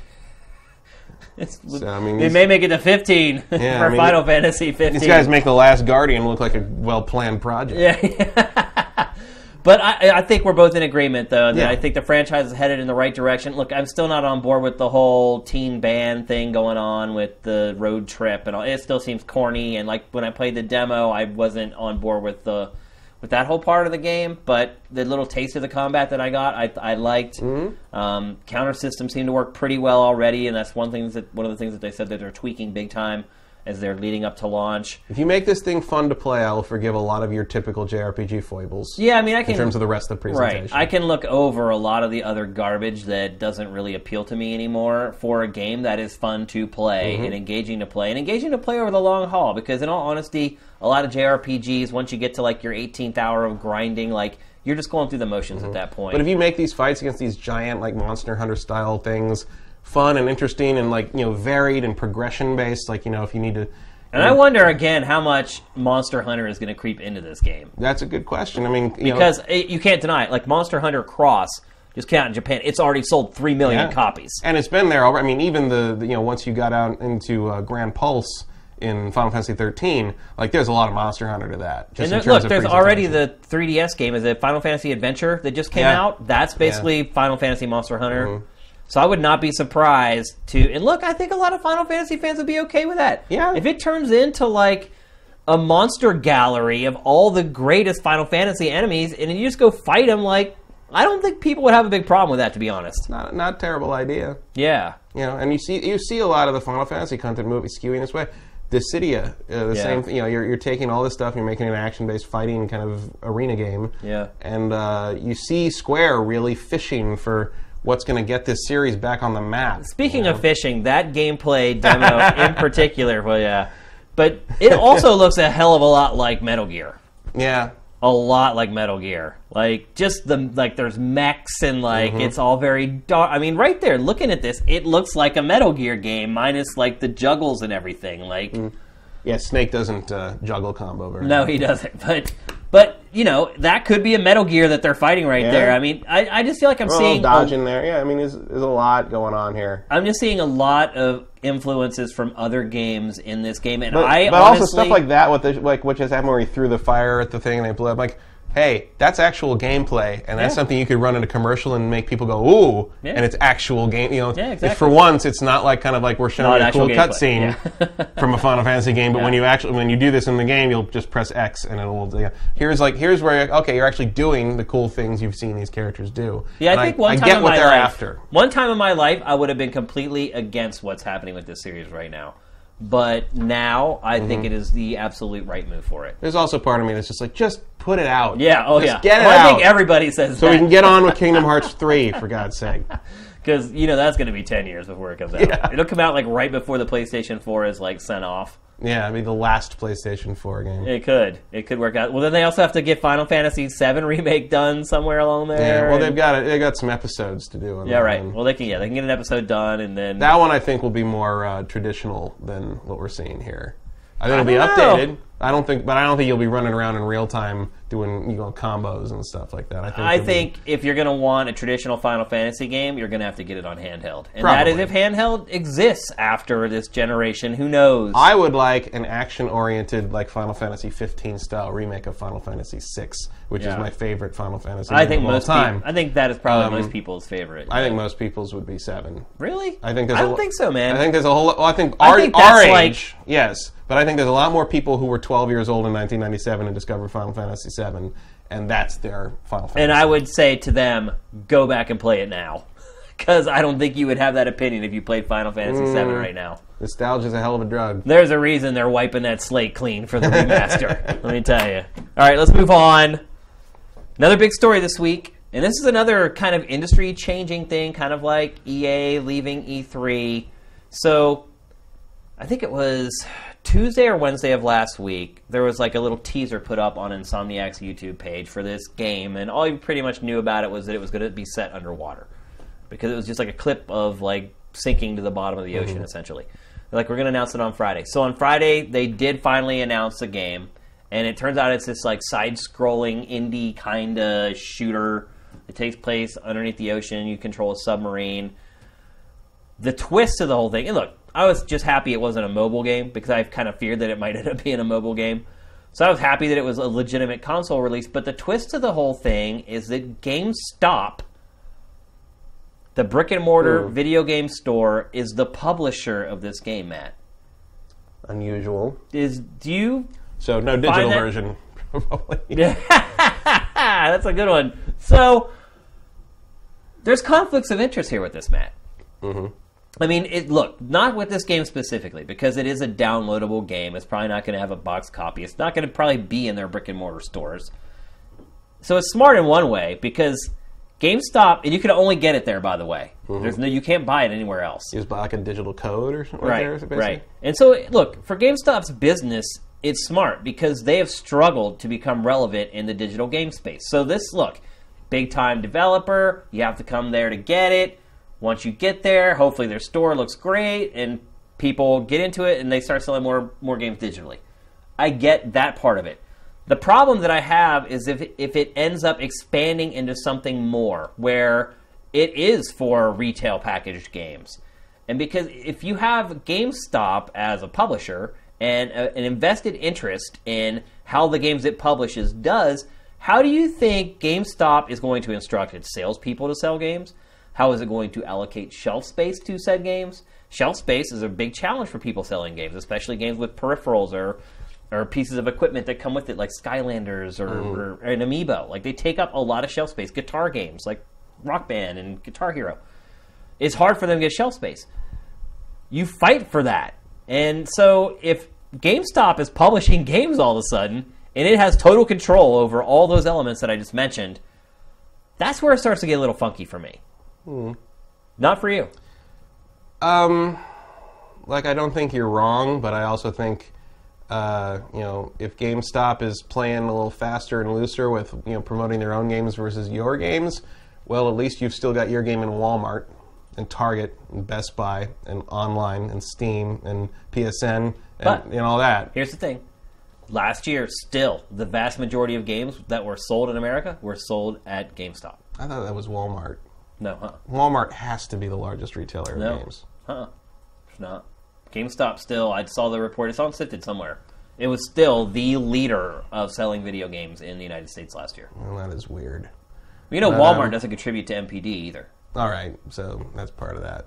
But I would be very shocked if Walmart didn't sell the most physical video games in the country. Period. Like, there's just too many, and too many people buy their shit there, and the prices are too good. And GameStop is still the and look, here's the thing, like, most places where there's a Walmart, there's also a GameStop. Right. Because there's the Walmart, and then there's a strip mall that the Walmart's a part of, and in that strip mall, there's a GameStop. But I think people go to GameStop to trade in the games and get a cheaper price on something they are after from there. Some people do. And I think if you're buying new games or presents or gifts or whatever, you're buying them from Walmart for the most part in America. I have no proof of that, but it's true of just about every other form of retail product in the world. So that's probably. But again, we're just speculating on that point. In terms of this, it doesn't really bother me in the sense that I think a lot of people that go into I would say the majority of people that go into GameStop know what they want to buy, and they go in and they buy it and they leave, and that's it. Like, I don't know how much of what GameStop is pushing. I don't know. I see lots of moms and dads in there asking really stupid questions. True, but is that really going to extend to this, Insomniac's little digital game? I mean, that's the thing. But see, shelf space is a big deal for people like that. For people like you and I, otaku, it's like you said. We know what we want. We already know what we're going to buy. We go in and we buy it. But there are lots of people who go into GameStop and don't know what they're going to buy, and they're talking to sales reps. They're looking at what's right at eye level on the shelves, which, in merchandising, it's like the best brands are always at eye level, or the brands that pay the store the most money anyway to carry their product. That does affect people. And look, maybe during the year it's not as big a deal, but in Q4, holiday sales, it is a really, really big deal. Yeah, maybe you just have a lot more faith in GameStop executing on these things than I do. Because I remember the last time GameStop got involved in any kind of a game-like publication situation, which would have been Xenoblade Chronicles on the Wii, and most people never even knew that game came out. Right, yeah. So you never saw that on the shelf, you never saw it being promoted, you never saw a sign, you never saw... I got that game because I already had. We knew. We were talking. But I went in and I asked for it, and the people that were working there didn't even know it was there. GameStop worked with Nintendo to put that game out, and they never even told us that it was out. So when in a competent company, maybe I might be worried about what you're talking about. But I'm going to have to see a very different reaction from them on this game. On Song of the Deep than they did with Xenoblade before I believe that they might be a threat in that regard. I disagree. I do think it is a threat. And look, here's another thing, too, is that the CEO from Europe, I believe it was, came out today and said that this isn't... They're not becoming a publisher. Unless this works. Right. Because what he also said was, well, we'll see how this goes. Right. I mean, it's change or die time for a brick-and-mortar store. Because that's what the graphic says, staying alive. Yeah. Because GameStop is at a place... and that's what I was going to say, is to me... Their executive saying that is really stupid. Yeah. They should be doing this. Yeah. I mean, this could be a direction they could, if they ever stop being able... Because, weird competition's about to get weird in reverse. Amazon's opening 300 physical bookstores around the world. Because life is a joke, and it's all played on us. Nothing matters anymore. Words don't mean things. I went to an 8 p.m. midnight screening of Star Wars The Force Awakens, okay? It doesn't mean anything anymore. But, there's a vegetarian butcher down the street from where I live. Words mean nothing. The world is backwards. It's all over, Shane. Look, this company's going to die eventually. So those Amazon bookstores are probably going to have video games in them because Amazon sells everything. Yeah. And there's another competition for it. Really, isn't it just going to become an Amazon brick and mortar store? Pretty much, I would think. I don't know. I know where I buy all my new video games now as an Amazon Prime member with my 20% discount. 20% off, yeah. So... if you're GameStop, you're looking for your way out. You're looking for your potential exit strategy. If you don't, you're looking for a revenue stream, right? You're grasping at straws, trying to find one. And if it all really does go to hell, I can see in another generation or two, GameStop's just kind of a publisher in the same way Atlas is. Yeah. Like a smaller boutique publisher kind of thing. Or they become a juggernaut. Or that's also possible. They have the connections, they have the power. This is honestly the first thing... pivot. This is the first thing I've seen GameStop do that seems intelligent since used games. Mm-hmm. Honestly, you very rarely ever get good news about anything related to this company. And this, honestly, I don't know if it's good news because there's all kinds of weird conflict of interest involved in it. But if I were a shareholder in GameStop or I worked there and wanted to keep my job, I'd be like, dude, sign as many of these games as you can. Yeah. Because you got to start now. Because it's like Pachter said in Pachter Factor. Are they going away next year? No. Are they going away in 5 years? No. Are they going away in 10 years? Maybe. Mm-hmm. And 10 years in the business world goes real fast. And so if you want to crack open a new revenue stream, you better start laying the foundation for doing that now. Especially because by the time that 5-year mark has passed and that 10-year mark's coming up and you see that, that maybe turning into a yes, it's usually too late. Yep, exactly. And so at first I was like, this is a brilliant idea. And then their exec from Europe was like, oh, no, this isn't like a new strategy. I'm like, it should be. Yeah. If you want to survive and you want to make your stockholders happy, it should be. In my opinion. Yeah, probably. But as a non-stockholder of GameStop, I don't know. Like, maybe it's a naive perspective, but like I don't care about that game, and so like I'll worry about it when they start doing that to games I care about, which could very well happen. In which case, is why you have to worry about it now. In which case, going back to what you were saying. In which case, I will go to GameStop and buy it. Exactly. Yeah. I don't care. Yeah. I see the potential for abuse, but I don't really see. GameStop's still almost in the business of making money, and they'd have to be in a real weird pivot situation to the point where they start like neglecting, like Skyrim or something, so equivalent of something like that. Because if you're talking about like something smaller, like you'd say talking about like Persona or like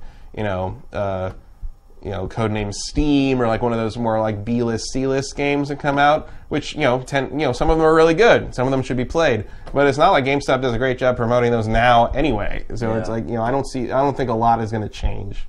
They'll maybe they would promote their own published games of that level, that indie kind of level or that digital boutique level more effectively than they do other games, but it's not like they would be taking away from the other games because they don't promote them at all. Right. All right, let's move on to the fifth topic of the Big Six. Here's definitely the game of the week, without a doubt. Can I get a witness? Can I get a witness? This game... $40. Yes, you can get a witness for $40. $40. This game has been scoring pretty much at every publication through the roof, like 9 whatever or higher. Yep. Perfect 10s been thrown out there from so many 9s, you think it was just Germans disagreeing. Yeah. Seriously. Yeah. Like, it may end up being the best reviewed game of the year. It's going to be up there for sure.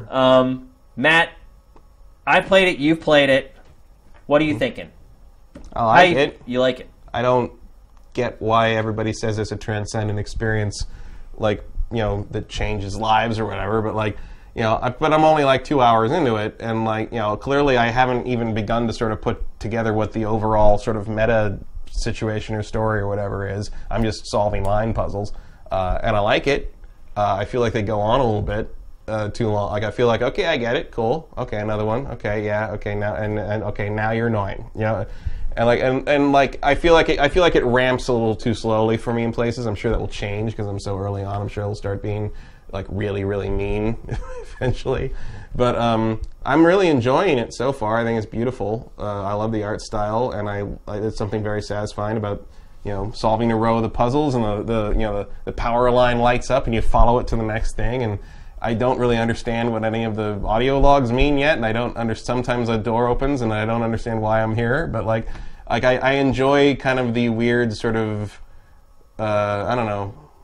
Right now, it's kind of got that promise that Lost had, where it was just like, oh, there's like mysteries and it's weird and it reminds me of Myst, and I'm sort of digging that, and like I don't know if it's actually going to pay off or if I'm just going to get bored and wander away. Looking at people's reviews, I would say that it does pay off eventually, right? Certainly, they seem to think it does. Because here's what I would say is that look, I played it. We did a Sifted Hangout live stream of it. I played about an hour of it there, and then I went back and started playing it more. I've probably played about 5 or 6 hours of it so far total.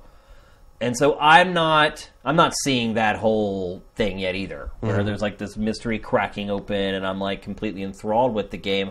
I'm honestly at a place where the game where like I don't want to play it more than like 30 minutes at a time. Like if they're saying this game is 40 hours, I may not finish this game until like the end of the generation because I just don't enjoy long periods of time playing games like this. Like, puzzle games for me is something I play, like, when I'm waiting to get my oil changed, or I'm waiting for my wife to get ready to go out to dinner. It's not something I sit down and, like, power through. Like, I can play most genres for dozens of hours in a row. If I didn't have to sleep, I could keep playing. But with puzzle games, it's like, I play them for a little bit, I put them down. I play them for a little bit and put them down. And my issue with this game that I'm starting to see already is that it's kind of like a Zelda game where you kind of have to play it, a lot of it at once, because all these elements are all interconnected with each other. All these puzzles, you do this puzzle here. It does a lot of interconnected teaching.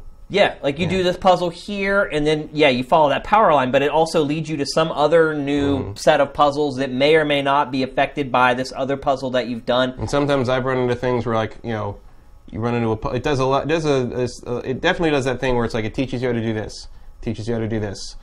Oh, now you find this thing that does both of those things at once. Yeah. And you have to kind of. And sometimes I've found something that is like something I know the rules of, and something I don't know the rules of yet, and I'm like, oh, I better go find that other thing solo, so I can learn how that works. And part of me thinks that's really cool, but part of me is also like, ooh, this is long. I don't like it. See, I don't like that crap, man. I don't like. It's a puzzle game. It's a freaking line puzzle game. I feel like this game could have been way more simple than the way. I feel like he's tried to make it way more elaborate than it needed to be. It's like, at the end of the day, you're just solving line puzzles. Like, I don't get the same charge out of solving a line puzzle as I do from defeating a boss in game. And look, maybe that's just me and just personally what the games I like and my taste in games. I don't get that same feeling that I do from playing action adventure games, from completing a puzzle in this game. And, like, I think really what happens to me when I stall is, like, I don't freaking care. It's like, at a certain point, after playing it for 30 or 45 minutes, when I solve a puzzle and this little, like, thing lights up, I'm like, I don't give a shit. I don't care. And I just turn it off. And I do care. I just, I like this setting, and and I don't think it would be improved if you were just swapping between pages of line puzzles. Part of me is kind of like, really, this is it? This is the only kind of puzzle you have for 40 hours? But then the more I go forward, the more it changes up all the rules and changes how it works.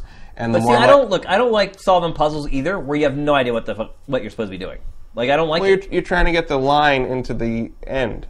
Right. They're all the same. That's the thing. They're all the same. But you don't know the rules. They're not all the same. Maybe you haven't played enough, but they're not all the same. Like, the objective is kind of the same. You have to get the line from one point to another, but the variables that are put into the puzzles change constantly. And, like, a lot of times you aren't told the rules, and so you have to, like, there's a run in this game, but even the run is really slow. Like, I don't know. So far, that doesn't bother me. Although I don't want to go run around and look for, like, the rules to a puzzle. Like, I just don't. Like I said earlier, I just don't care enough. But I don't know. I mean, maybe I'll get tired more 4 or 5 hours in. But, like, the first couple hours, I really like the early on. You've got the puzzle with the pink trees, and you have to figure out how the tree shapes correspond to the images on the puzzle you're trying to solve. There's lots of stuff like that. And I think that's pretty cool. And that goes back to how I used to play a lot of Myst. I used to play a lot of them. The Myst comparisons early on, I think, were getting a little heavy. But I think they're very accurate. I think that's the thing it reminds me most of is Myst and its progeny. And I played the crap out of Myst, but that game came out like 30 years ago. Right, but there's a little bit of me that's just like, this is sort of like if you made an entire game out of Riven's marble puzzle. Yeah. which is not, you either like it or you don't. Although there was a point where I decided I'd solved enough line puzzles, I'm going to play something else. But I went back to American Truck Simulator. My girlfriend's like, you got tired of your new game already? I'm like, yeah, well, it was just kind of tedious doing line. I solved like 50-something line puzzles in like an hour, and I decided, she's like, so you decided to drive a truck down the highway to break up the tedium? And I'm like, all right, you got a point there. Yeah. All right. But I don't know. I see what you're saying in the sense that like you're not into it, but like it so far. And it's not. I do. So far, it's harkening back to those games in the old days that I really enjoyed. Sort of. And I don't know. I mean, I don't have the patience. I mean, there was a game on the Mac. I don't know if it was on the PC, but it was called Time Lapse, and it was like Myst. It was a graphical puzzle game where you wandered through a world and had to solve like esoteric puzzles, and you had to take notes on. I mean, there was translation rooms. You're going to have to do that, Matt. You're going to have to take notes. You're going to have to make drawings eventually. And, like, it's just, and I, at the time, like, that was, I would sit in my dorm room in college and do that all weekend. Like, I would do those games all weekend. And, like, now I don't know if I have the patience for that. When The Witness starts making me do that, I don't know if I'm going to keep walking down that road, or if I'm going to feel like you do and be like, all right. And here's the thing, like, I do like the game, and I like puzzle games, but, like, I could never, like, review this game on an embargo. Like, if somebody... I can't imagine playing this on If somebody had come to me and said, okay, here's The Witness, you need to give your review to me in 4 days, I would have freaked out, dude. I would have completely freaked out. Like, I will enjoy this game for the next, like, year and a half. Maybe I never even finish it. But, and here's kind of like the whole graphic says Jonathan Blowjob. I feel like if I made this game probably would have got like a 6. Seriously. If Shane and Matt made this game, people have been like, cool puzzle game. Cool puzzle game, bro. Probably the best puzzle game I've played in a while, so, it's 6, 7. And yeah, that's probably right. Like, I admit that, as I figure things, there's like, the thing about puzzle games, like a lot of people like about puzzle games, you solve the puzzle and you're like, it makes you feel smart. Right. So far, every time I figure out something, there's been a couple things where I had to really kind of, think around it and figure it out. And every time I've done it, it hasn't made me feel like I'm smart. It's made me feel like Jonathan Blow is smart. Yeah. And I'm like, that's what Jonathan Blow's really clever. That's really cool that he made that. And I'm like, I don't mind feeling that way, but it's a very different way of feeling. No, that's what I don't think I would say about this game is you definitely think the whole time you're playing this game that whoever made it is a freaking genius. And he probably is. I mean, he probably is. Between this and Braid, I think I'm okay handing him that title. I mean, his IQ is probably really freaking high, but that doesn't mean that he makes games that I enjoy playing for long stretches of time. I loved Braid. I love Braid a lot more than I like this game, I'll say that much. And I could sit and play Braid for long stretches of time. This game, I just can't do it. Like, literally, it's an hour max for me per session before I just, like I said, I just don't care. I'm like, I don't give a shit if I solve the next puzzle. I really don't. And I think what you are saying is kind of hitting the nail on the head. I think everybody, when they play this game, feels that way. They're like, whoever made this game is a freaking genius. That person is Jonathan Blow. And so, if a genius made this game, a genius needs to get a genius score. And I just feel like it's just getting inflated because of who made the game. And, like, just because you're smart doesn't mean that you make things that are enjoyable. Well, it's interesting to see how, in some ways I think the reviews on this game are sort of breaking the thing that a lot of times people like use to get around the idea of like, well, how come you gave Dark Souls a lower score than this? And it's like, well, because it's not accessible. It's it's hard. It's not. Whereas this, like, I wouldn't hand this game off to most of my casual game playing friends at all. Like, no way, no possible way. Like, they would either, the ones that aren't into puzzle stuff would think it was boring, and the ones that are into puzzle stuff would think it was repetitive. Yeah. And like, and I'm appreciating it both from as a puzzle game and as a throwback, and as like I know how hard that kind of thing is to make. I mean, it's just like, there's a sense that like, well, you're really giving this a high score, whereas like being so insular and targeted towards what it's targeted to has often been a detriment to other games. But in this one, it's apparently what makes it great. Yeah, I would have a problem saying this game is great. I think it's a great puzzle game.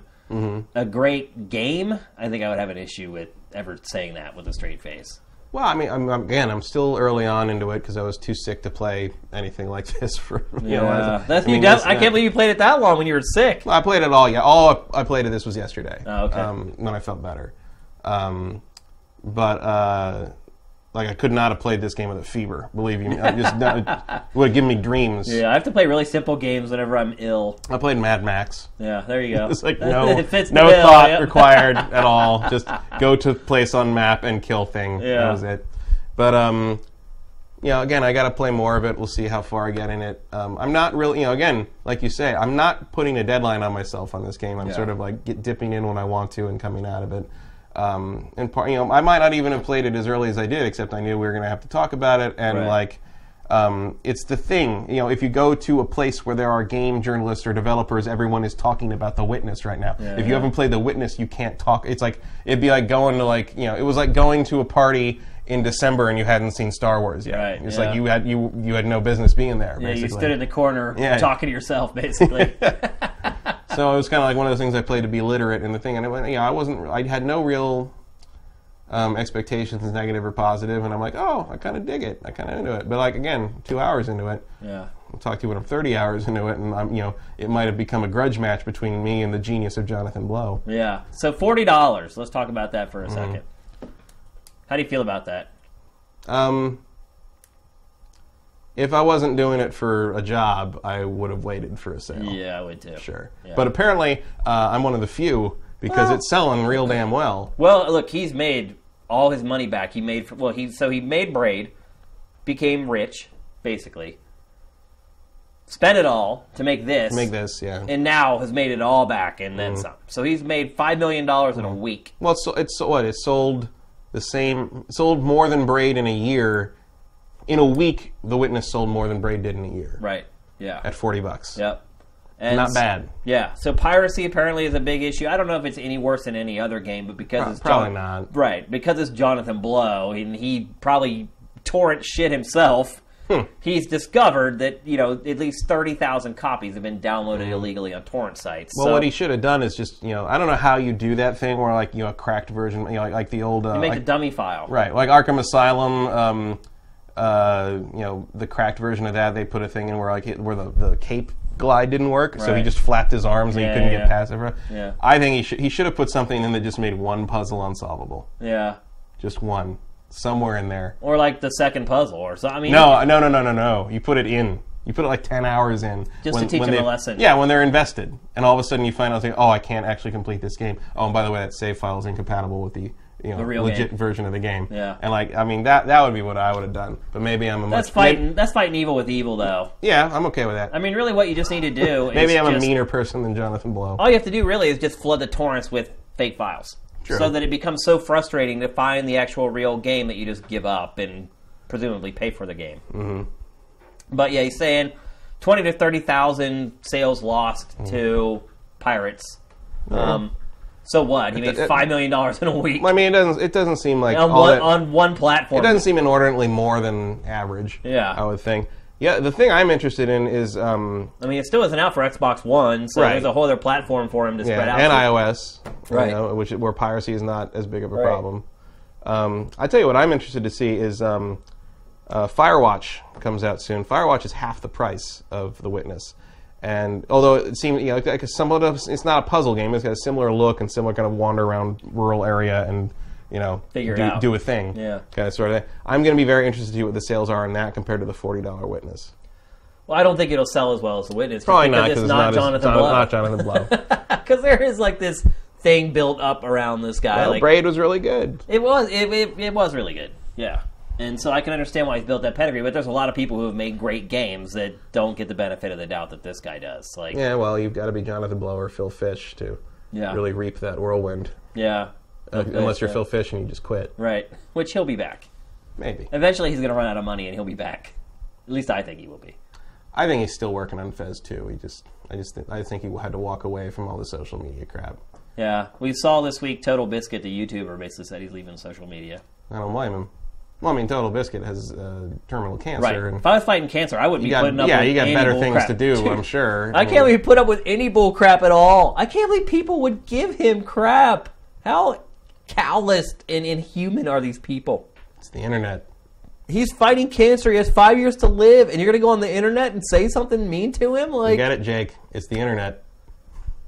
Makes Chinatown look like a He should come to Sifting is what he should do, or he doesn't have to deal with that crap. Mm-hmm. Yeah. All right, so let's move on to the last topic of the Big Six. I'll be interested to hear your take on The Witness, maybe farther on down the road, once you get a little more playtime with it. Doing a game eval for that game isn't coming for a long time. I honestly don't know when I'll ever finish that game, if I'll ever finish it, but we'll see. We'll see who gets there first. Yep. All right, so let's talk about The Division. Closed beta. It's been happening this whole past week. Reports are saying there's going to be a more open beta coming next month for this game. So as you can see, I played it and streamed it the other day for a Sifted Hangout. Subscribers who maybe didn't see it and you just watch GameFace, it's up on our premium content page right now if you want to check it out. It's about an hour's worth of gameplay, me playing right from the beginning of the beta. So Yeah. What do you want to know about the Division, Matt? The one thing I haven't played it yet, but the one thing I have heard that worries me is that there's some bullet sponge going on. Oh yeah. I don't like that in my shooters, especially my shooters that say Tom Clancy on them. That was the playing through the beta. And first of all, I should say the beta literally had like one real single-player mission. You could wander around the open world and kind of come across skirmishes here and there. Mm-hmm. And then there was like one little thing I stumbled upon where there were three guys with flamethrowers that were guarding these people in a cell. You had to kill the guys with the flamethrowers, get the key and unlock it, and let them out. So you're rescuing like hostages, so to speak. But the beta, for the most part, really didn't have a whole lot of content to it. But the one thing that I remark about the whole time I'm playing it in the Sifted Hangout is the bullet sponginess of the enemies. It is ridiculous. Like, literally, I shot a guy in the head with a handgun from about 10 feet away probably 8 or 9 times, and he just shrugged it off. Well, then I'm out. Yeah. Like, I can't deal with... I mean, bad enough. I mean, here's one thing I will say, is that is probably the easiest thing to change in a game. Yeah. I mean, they could change that very easily. Like, if they get feedback from the beta, but here's the problem, Matt, like, a lot of people like that shit. Because that's what makes it, like, MMO-y to them. I mean, look, I hated it in Destiny, but you liked Destiny.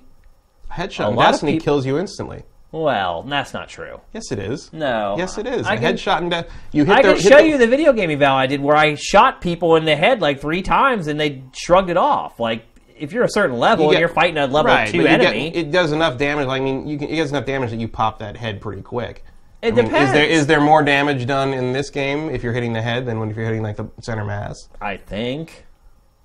But you didn't notice. There's no way to know. I think it's very noticeable in Destiny that you're killing someone much faster if you're headshotting or in the Well, it case shows of Vex, you like the hit jamming. points rolling up, so it tells you like there's tactile feedback that lets you know that. But there were constant, and look, I've played a lot of MMO. I played Destiny. I know what it's like to play an MMO quote unquote shooter.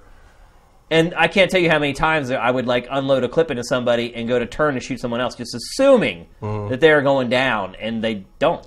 I also think there's I don't know what the hell the things in Destiny are made out of, or what they're wearing, or what they are. Yeah. And so like if you can tell me that one of those monsters on Mars guys, those Warhammer ripoff guys, can like take 3 shots to the face from my machine gun. All right, sure, maybe. I don't know. But that's a fucking dude. He's a guy, wandering around in a hoodie. Who's got the flu? Who's been sick for 2 weeks, and like he shouldn't be able to take 14 bullets to the head. Yeah, like none of them are wearing armor. They're wearing like a sweatshirt. Like, yeah. So that's all. And I'm not saying no one else should play it because it does that, but I'm saying like for me.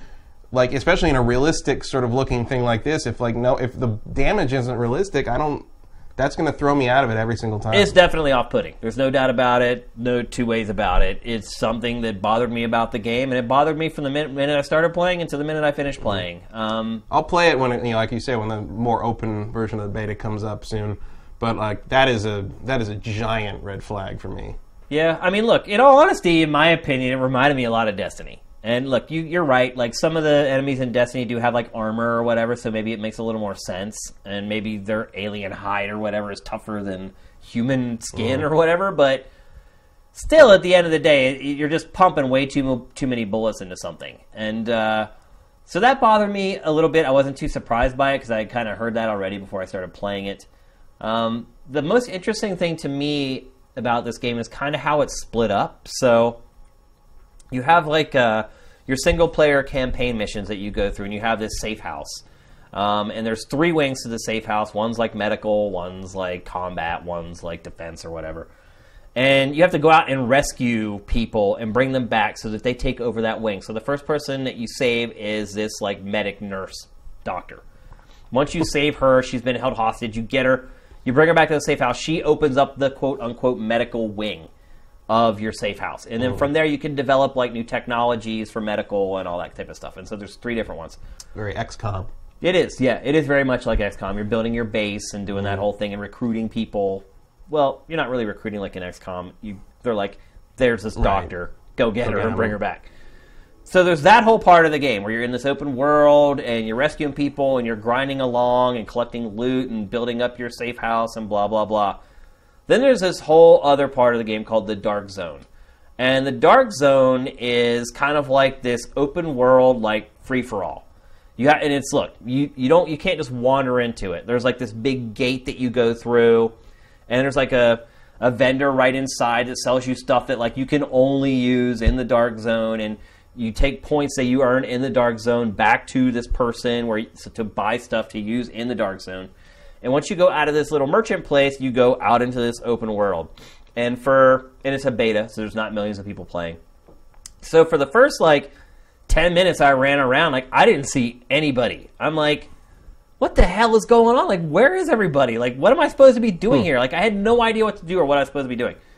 Eventually I turn a corner, and a guy starts running at me, and his icon is red. And I'm like, what the hell is that? And I'm like, well, I don't even want to stand here and figure it out. So I just hightailed it out of there and ran away. And so I was like, oh, well, maybe that guy was a friend. I'm like, but he was red, so that probably means he wasn't a friend or whatever. So as it turns out, how it works in the Dark Zone is everybody goes in friendly. Once you kill another person, you're considered rogue. You have rogue status. And that's when you have that red icon above your head, and your health bar is a different color and whatnot.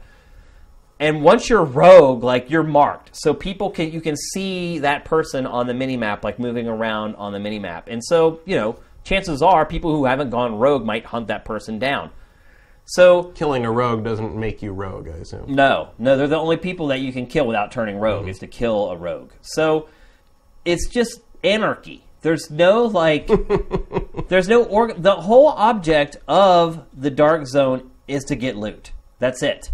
And then be able to take that loot, I guess, back into the main campaign and use it back in the other part of the world. But here's the catch. You can't just collect loot. And by the way, if someone kills you, they take your frickin' loot. But you can't just collect loot and then run to the gate and go back into the other area. It doesn't work that way. How it works is these helicopters come in and take the stuff away. So periodically, a helicopter will just fly into this drop zone, and ropes will come down. And basically you walk up to these ropes and you tie these canisters onto the ropes, and the helicopter flies away with your loot. So I'll give you one guess what that means, Matt. That means that when a helicopter comes in, you go to where the helicopter is and kill all the people trying to put their loot in the helicopter. Yeah. Or somebody else kills you. Right. It basically turns into the ATM machine from Grand Theft Auto Online. Before you figured out how to use the phone to deposit your money. When I first started playing GTA Online, I was going to the ATM and just getting robbed over and over again. Then finally, I don't even know how I figured out I could just deposit it using my phone or whatever. There's no depositing on your phone in the Division. So that's exactly what happens. The drop zone just turns into this crazy free-for-all where everyone's just killing each other. Sounds like somebody needs to develop Fulton technology. Yeah, exactly. And then the last man standing gets all the frickin' loot. So I honestly don't know what the draw of that is. Look, I understand there's certain people that love games like Days and that whole kill or be killed thing. And it does build a lot of tension. But at the end of the day, it's just a crapshoot. I hate anything that's random, especially something that I really care about and I'm dedicating a lot of time to. I hate when the outcome feels random. And when you've got 5 guys circle strafing around helicopter ropes trying to out-duel each other to get the loot, it just felt pointless to me. So, assuming that that's supposed to be a big part of the game, and I mean, if you think about how... It sounds like that's probably intended to be the meat. Right. Because eventually you're going to finish the campaign, and you're going to be left with the same conundrum you had with Destiny, which I had. I finished the campaign in Destiny, I played it for another 3 hours, and never went back to it again. So... And look, I hate to constantly compare this game to Destiny, but it's a great point of reference. Everyone's played it, they understand it, so it's a good thing to kind of relate this game to. Might be more interesting if you went back and tried Destiny again now, because Destiny is very different. Right. And so which means the Division could be even further behind the curve. Or it could see what Destiny did and... Yeah, I don't know. Learn the lessons that Destiny learned without having to go through the growing pains. I am jealous of people that play Destiny now for the first time and don't have to go through the game we played at launch. Yeah. And hopefully the Division, if you're making the Division, I can't imagine you didn't see Destiny and see those pitfalls. Oh, for sure, yeah. And instantly think okay, well, we got to avoid that. And look, I played Destiny. I finished it. It wasn't a short game. It wasn't a really long game either, but it was a bit of a commitment.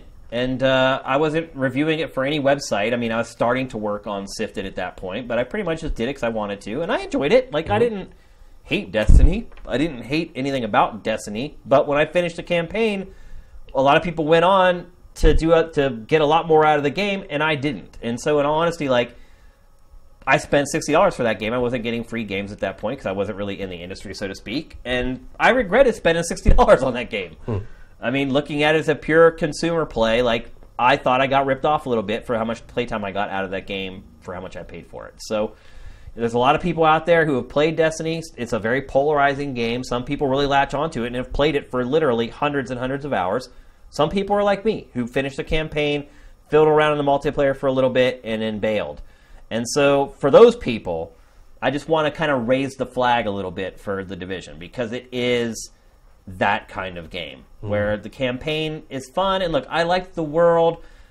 I like how when you walk past people, you hear them complaining about all the crazy stuff that's happening in the world, about how, you know, there's no food or whatever. People beg you for, like, candy bars. And, you know, I like being sunk into that atmosphere, and I feel like it's going to be enough to get me through whatever amount of single-player content they give me.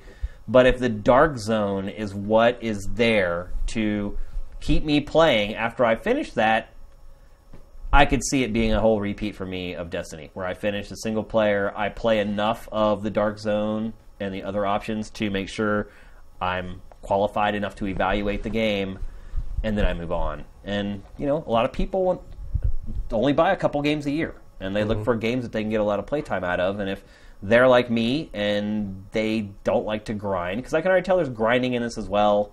I played it probably ended up playing it for a total like 4 or 5 hours. I played it. The first hour I played it all was on this stream, so some growing pains in the beginning of it.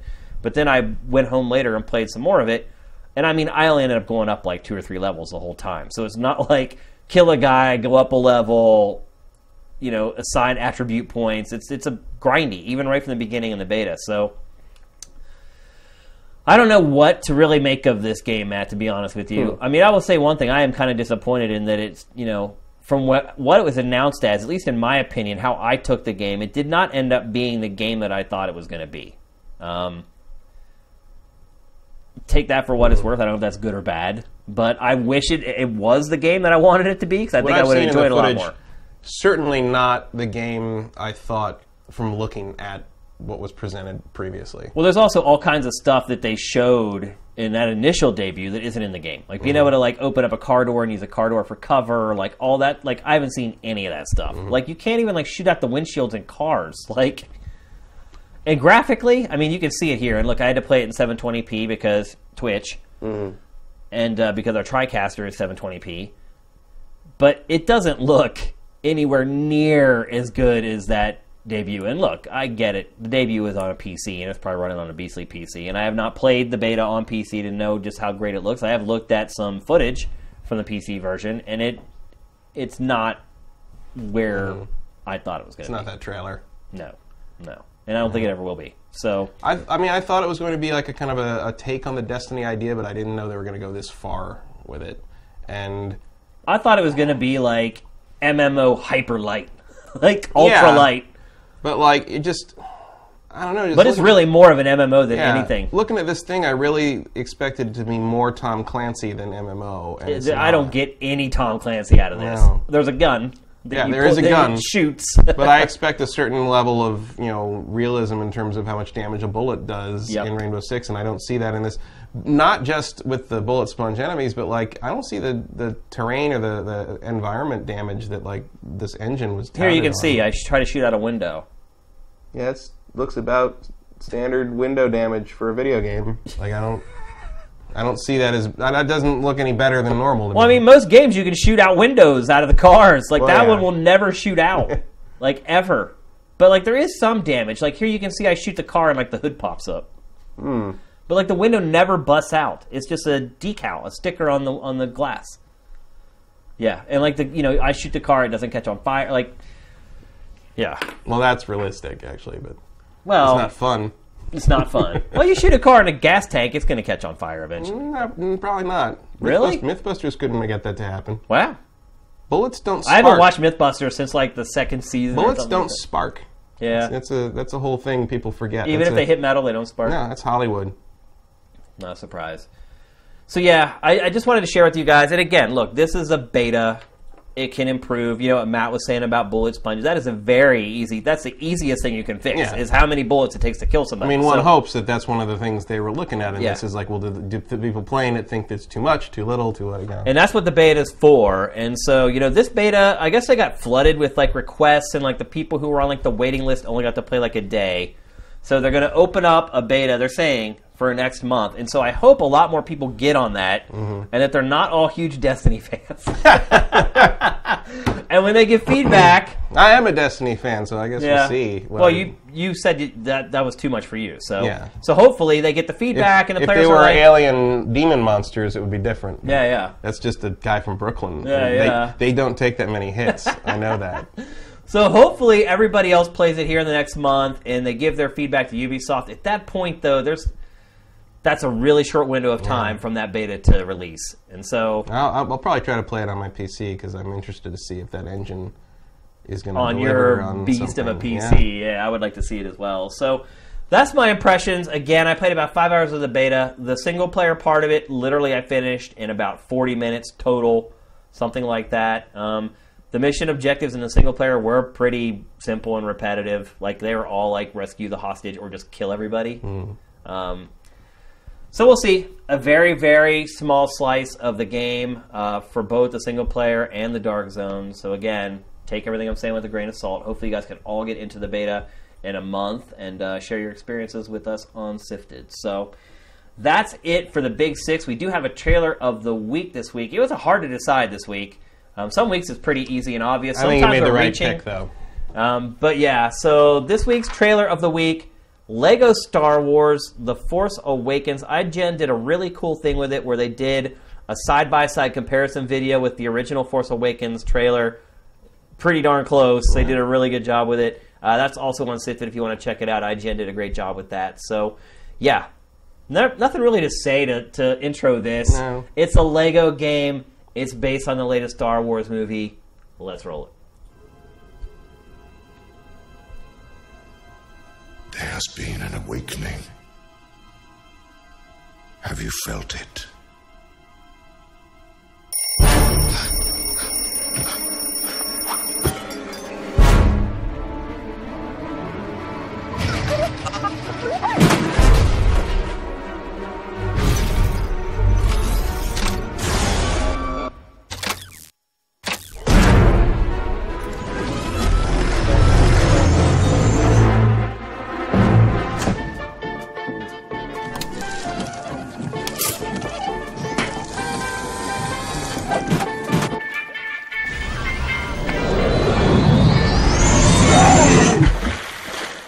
Dark side.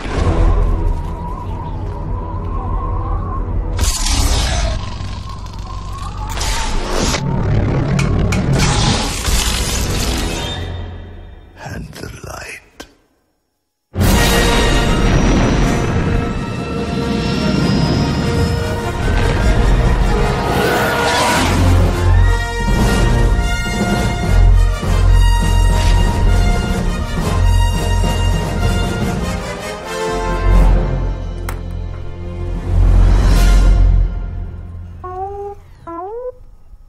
Oh, you cut off the end there where the little robot comes out. It's okay.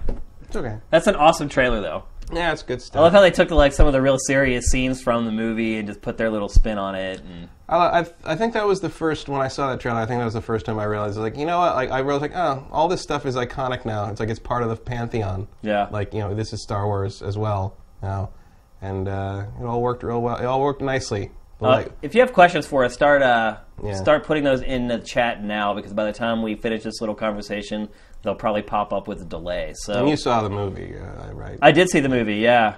And I really, really liked it, but I was also disappointed in it. Yeah, I really liked it. Actually, I just realized we've never talked about the Star Wars movie on the show. No, I really liked it, but I didn't love it.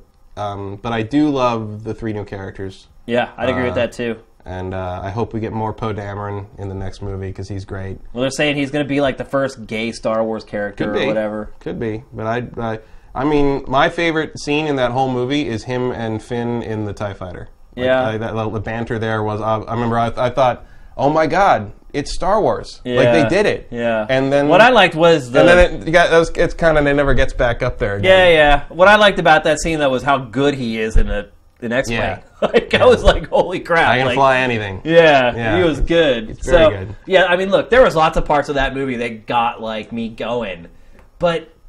I come back to what a lot of people have complained about, and that is the same freaking movie all over again. There's a lot of good differences, but my main problem with it is I think it's the worst edited of all 7, and I think it shows very strong signs of having a lot of stuff cut and added and moved around at the last minute. There was clearly a lot of focus testing, and I think some of it went too far.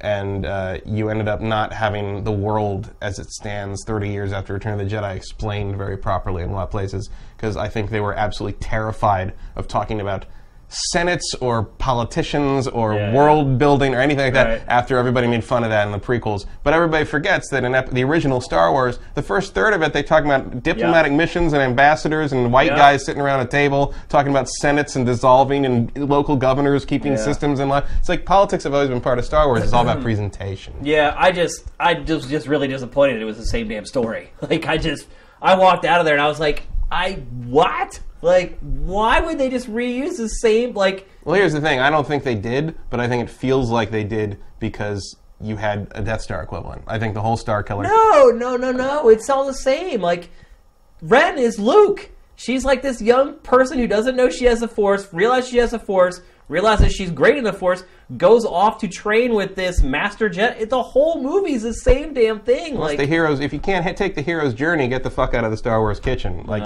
you're being too defensive of it. Well, no, I'm not, because I'll criticize as much as I want. But that is, I mean, if you expect anything different from the episodes of Star Wars, you're going to be disappointed. I will be disappointed then. I definitely expect new stories. Like, I felt like I watched the same thing over with different characters swapped in. It's.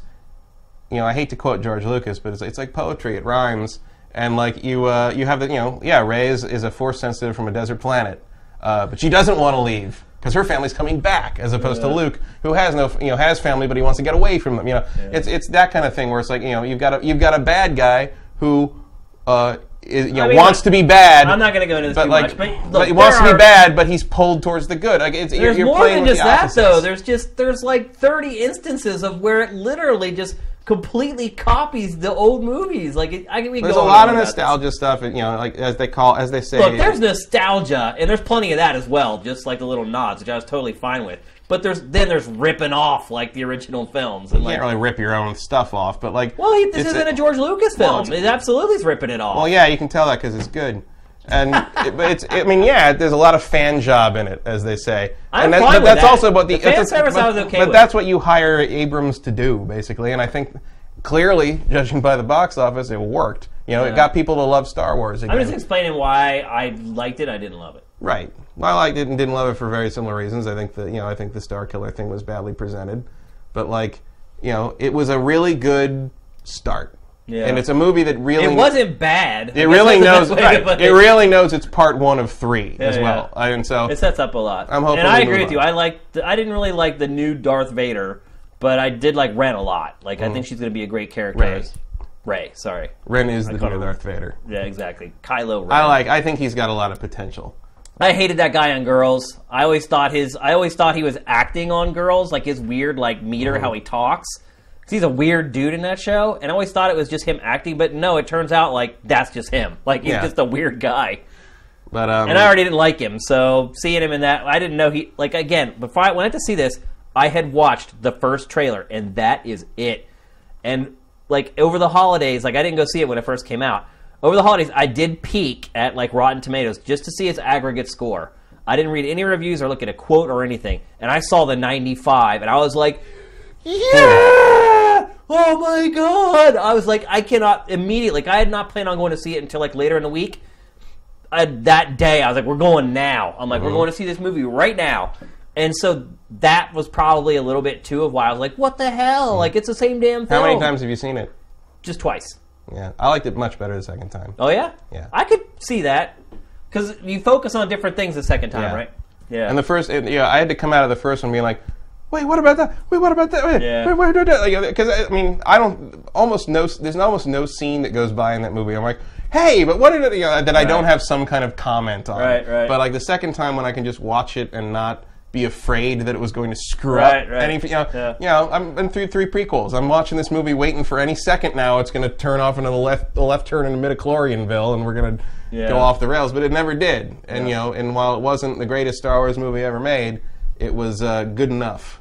Good enough to start. I'd agree with that. Good enough. Let's see if we have any questions here. We asked for questions about an hour ago, and they're just now rambling on. On sub level, I think it's Shane's birthday today. Actually, my birthday is tomorrow, but what time is it right now? 8. So in about 4 hours, it's my birthday on the West Coast. I guess technically a lot of people, it is your birthday now if they're watching from Europe. Yeah, but if you're on Facebook, it's probably saying that it's my birthday already. So yeah, my birthday is pretty much here. Thank you for any well wishes you give me. Let's see, any questions? Now everyone's debating about Star Wars. This is what we did. This is what we've done. That's funny, yo. I think we just totally sabotaged the end of the show. Squishy Muffin wants to know what you're currently playing and quick thoughts. I think we talked about what you're currently playing. Oh, yeah. We just definitely talked about it. Yeah, wait, what else am I playing? No, I'm playing, I'm still playing Xenoblade Chronicles X, which I'll probably still be playing like a month from now. But yeah, I've been playing The Witness. I've been playing, obviously, The Division.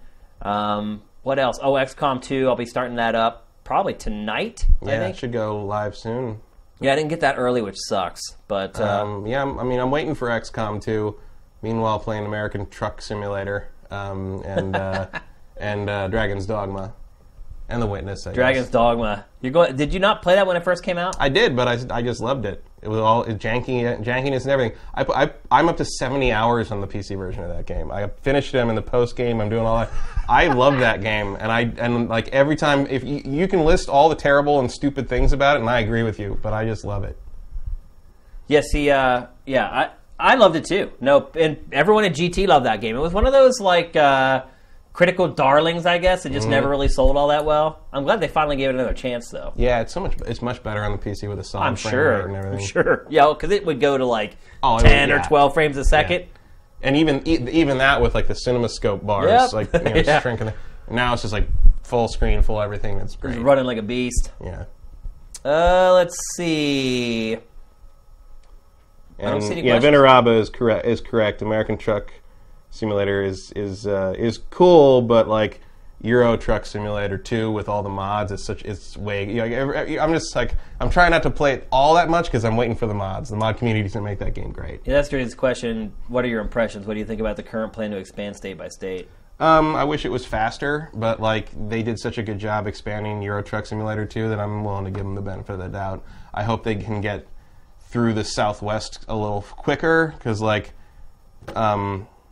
Look, like just crank Arizona and New Mexico and everything out, and Utah out. They're just a big flat desert open anyway. Yeah, get me to the south, get me to the end of Route 66, get me to Chicago and Pennsylvania and those states to give me something different to drive through. Because I love California. I live in California my whole life, and they did a great job simulating California. As someone who has driven top, bottom, left, right, all over California. I've been everywhere in the state where that is simulated in this game, and they nailed it. I mean, it's compressed, obviously. The roads don't connect up the same way. But, like, when I'm driving down, like, a particular highway in American Truck Simulator, I know what road I'm on without looking at the GPS. Like, they nailed the look and feel of what it's like to drive through California. Getting really big review scores. Surprisingly big. It's cool. It's getting like 8. Of course it's big. It's American trucks, son. Hell you think we do here? But I hope they get, most of the United States. I hope you can get to the point that we're, by the end of the year, maybe we can do a cross-country drive. Yeah. That might be a fun hangout. For sure. Just driving, a little desert bussy. Yeah. It's fun. You'd be surprised. I know you look at me funny when I bring that game up, but like... No, not at all. No, I understand the lore of games like that for sure. Mm-hmm. Sometimes you like to play like laid back, like take it easy games like that. Yeah. I totally understand the streaming, that was the best thing about Euro Truck Simulator was the streaming radio. So I spent an inordinate amount of time just listening to Polish rock. Like I didn't even know that existed. Oh, every imaginable. I mean, I thought in Poland all they made was polka music. My two main stations in Euro Truck Simulator 2 was a station that did Polish rock, Polish hard rock, and a station that did Swedish country. which is... I would love to hear that. It's astounding. It's only fantastic. for a short while, though. Let's see another one from Gus Bricker. What's up, Gus? Are Shane and Matt going to do a 2016 game draft? We already did it. It's already archived up on Sifted. In fact, Matt, you're really strong out of the gate here. XCOM 2 is reviewing through the roof. Conversely, so we draft the very next day. EA, or maybe it's 2 days later, EA does its financial report and basically says that Mass Effect Andromeda is only confirmed to come out for fiscal year 2016, which very well means it probably is launching in like March of next year. I said. Which means it looks like my second overall pick got a goose egg. That may be too much to overcome right there. We'll see. I got some long shots in there too. That one hurts. Not for coming out, but in terms of like how I think they'll do. That hurts big time, man. So yeah, it's up. We actually put it out as a separate video this year. It's archived on the premium content page on Sifted. And Gus Bricker, yes, you do have to park in American Truck Simulator. You don't have to. You can skip it if you want, but if you park it. You get two versions of parking. You can park it hard way, where you have to like back the trailer into where they want it, or you can just easy, where you just sort of drop the trailer off in their yard, and they both give you like higher or less experience points for it. Thanks for all the birthday wishes I'm seeing pouring in here now. I really appreciate it, you guys. As you get older, you care a lot less about your birthday. In fact, you just kind of hope people forget about it. I care about mine. I'm not this Sunday, but next Sunday. So yeah, that's right. I forgot. You always follow me up like a week later. Valentine's Day. Yeah, my birthday's always like right around the Super Bowl. So there's been a couple years where the Steelers won the Super Bowl on my birthday. In fact, one year, the Steelers won the Super Bowl on my birthday. We put off going out to my birthday dinner until the next day because it was a Super Bowl. We go out to eat at the Wolfgang Puck restaurant in L.A., and who walks in to the restaurant? Santonio Holmes, the Super Bowl MVP from the day before. I don't know if you remember, but he made that insane catch at the corner of the end zone. Yeah, we watched that at Fahey's, right? Yeah. And the next day, the Steelers Super Bowl MVP walks in, and I get to go up and talk to him and congratulate him and blah, blah, blah. Wolfgang Puck wished me a happy birthday that year. That was awesome. So, not so much with this year. Yeah. Steelers just didn't make it this year, but we'll still enjoy the Super Bowl. It'll be fun to watch Denver get destroyed. But so I'm rooting for Denver, but I don't think it's going to happen. All right. Question: Fantasy secret announcement at E3. Shenmue 4.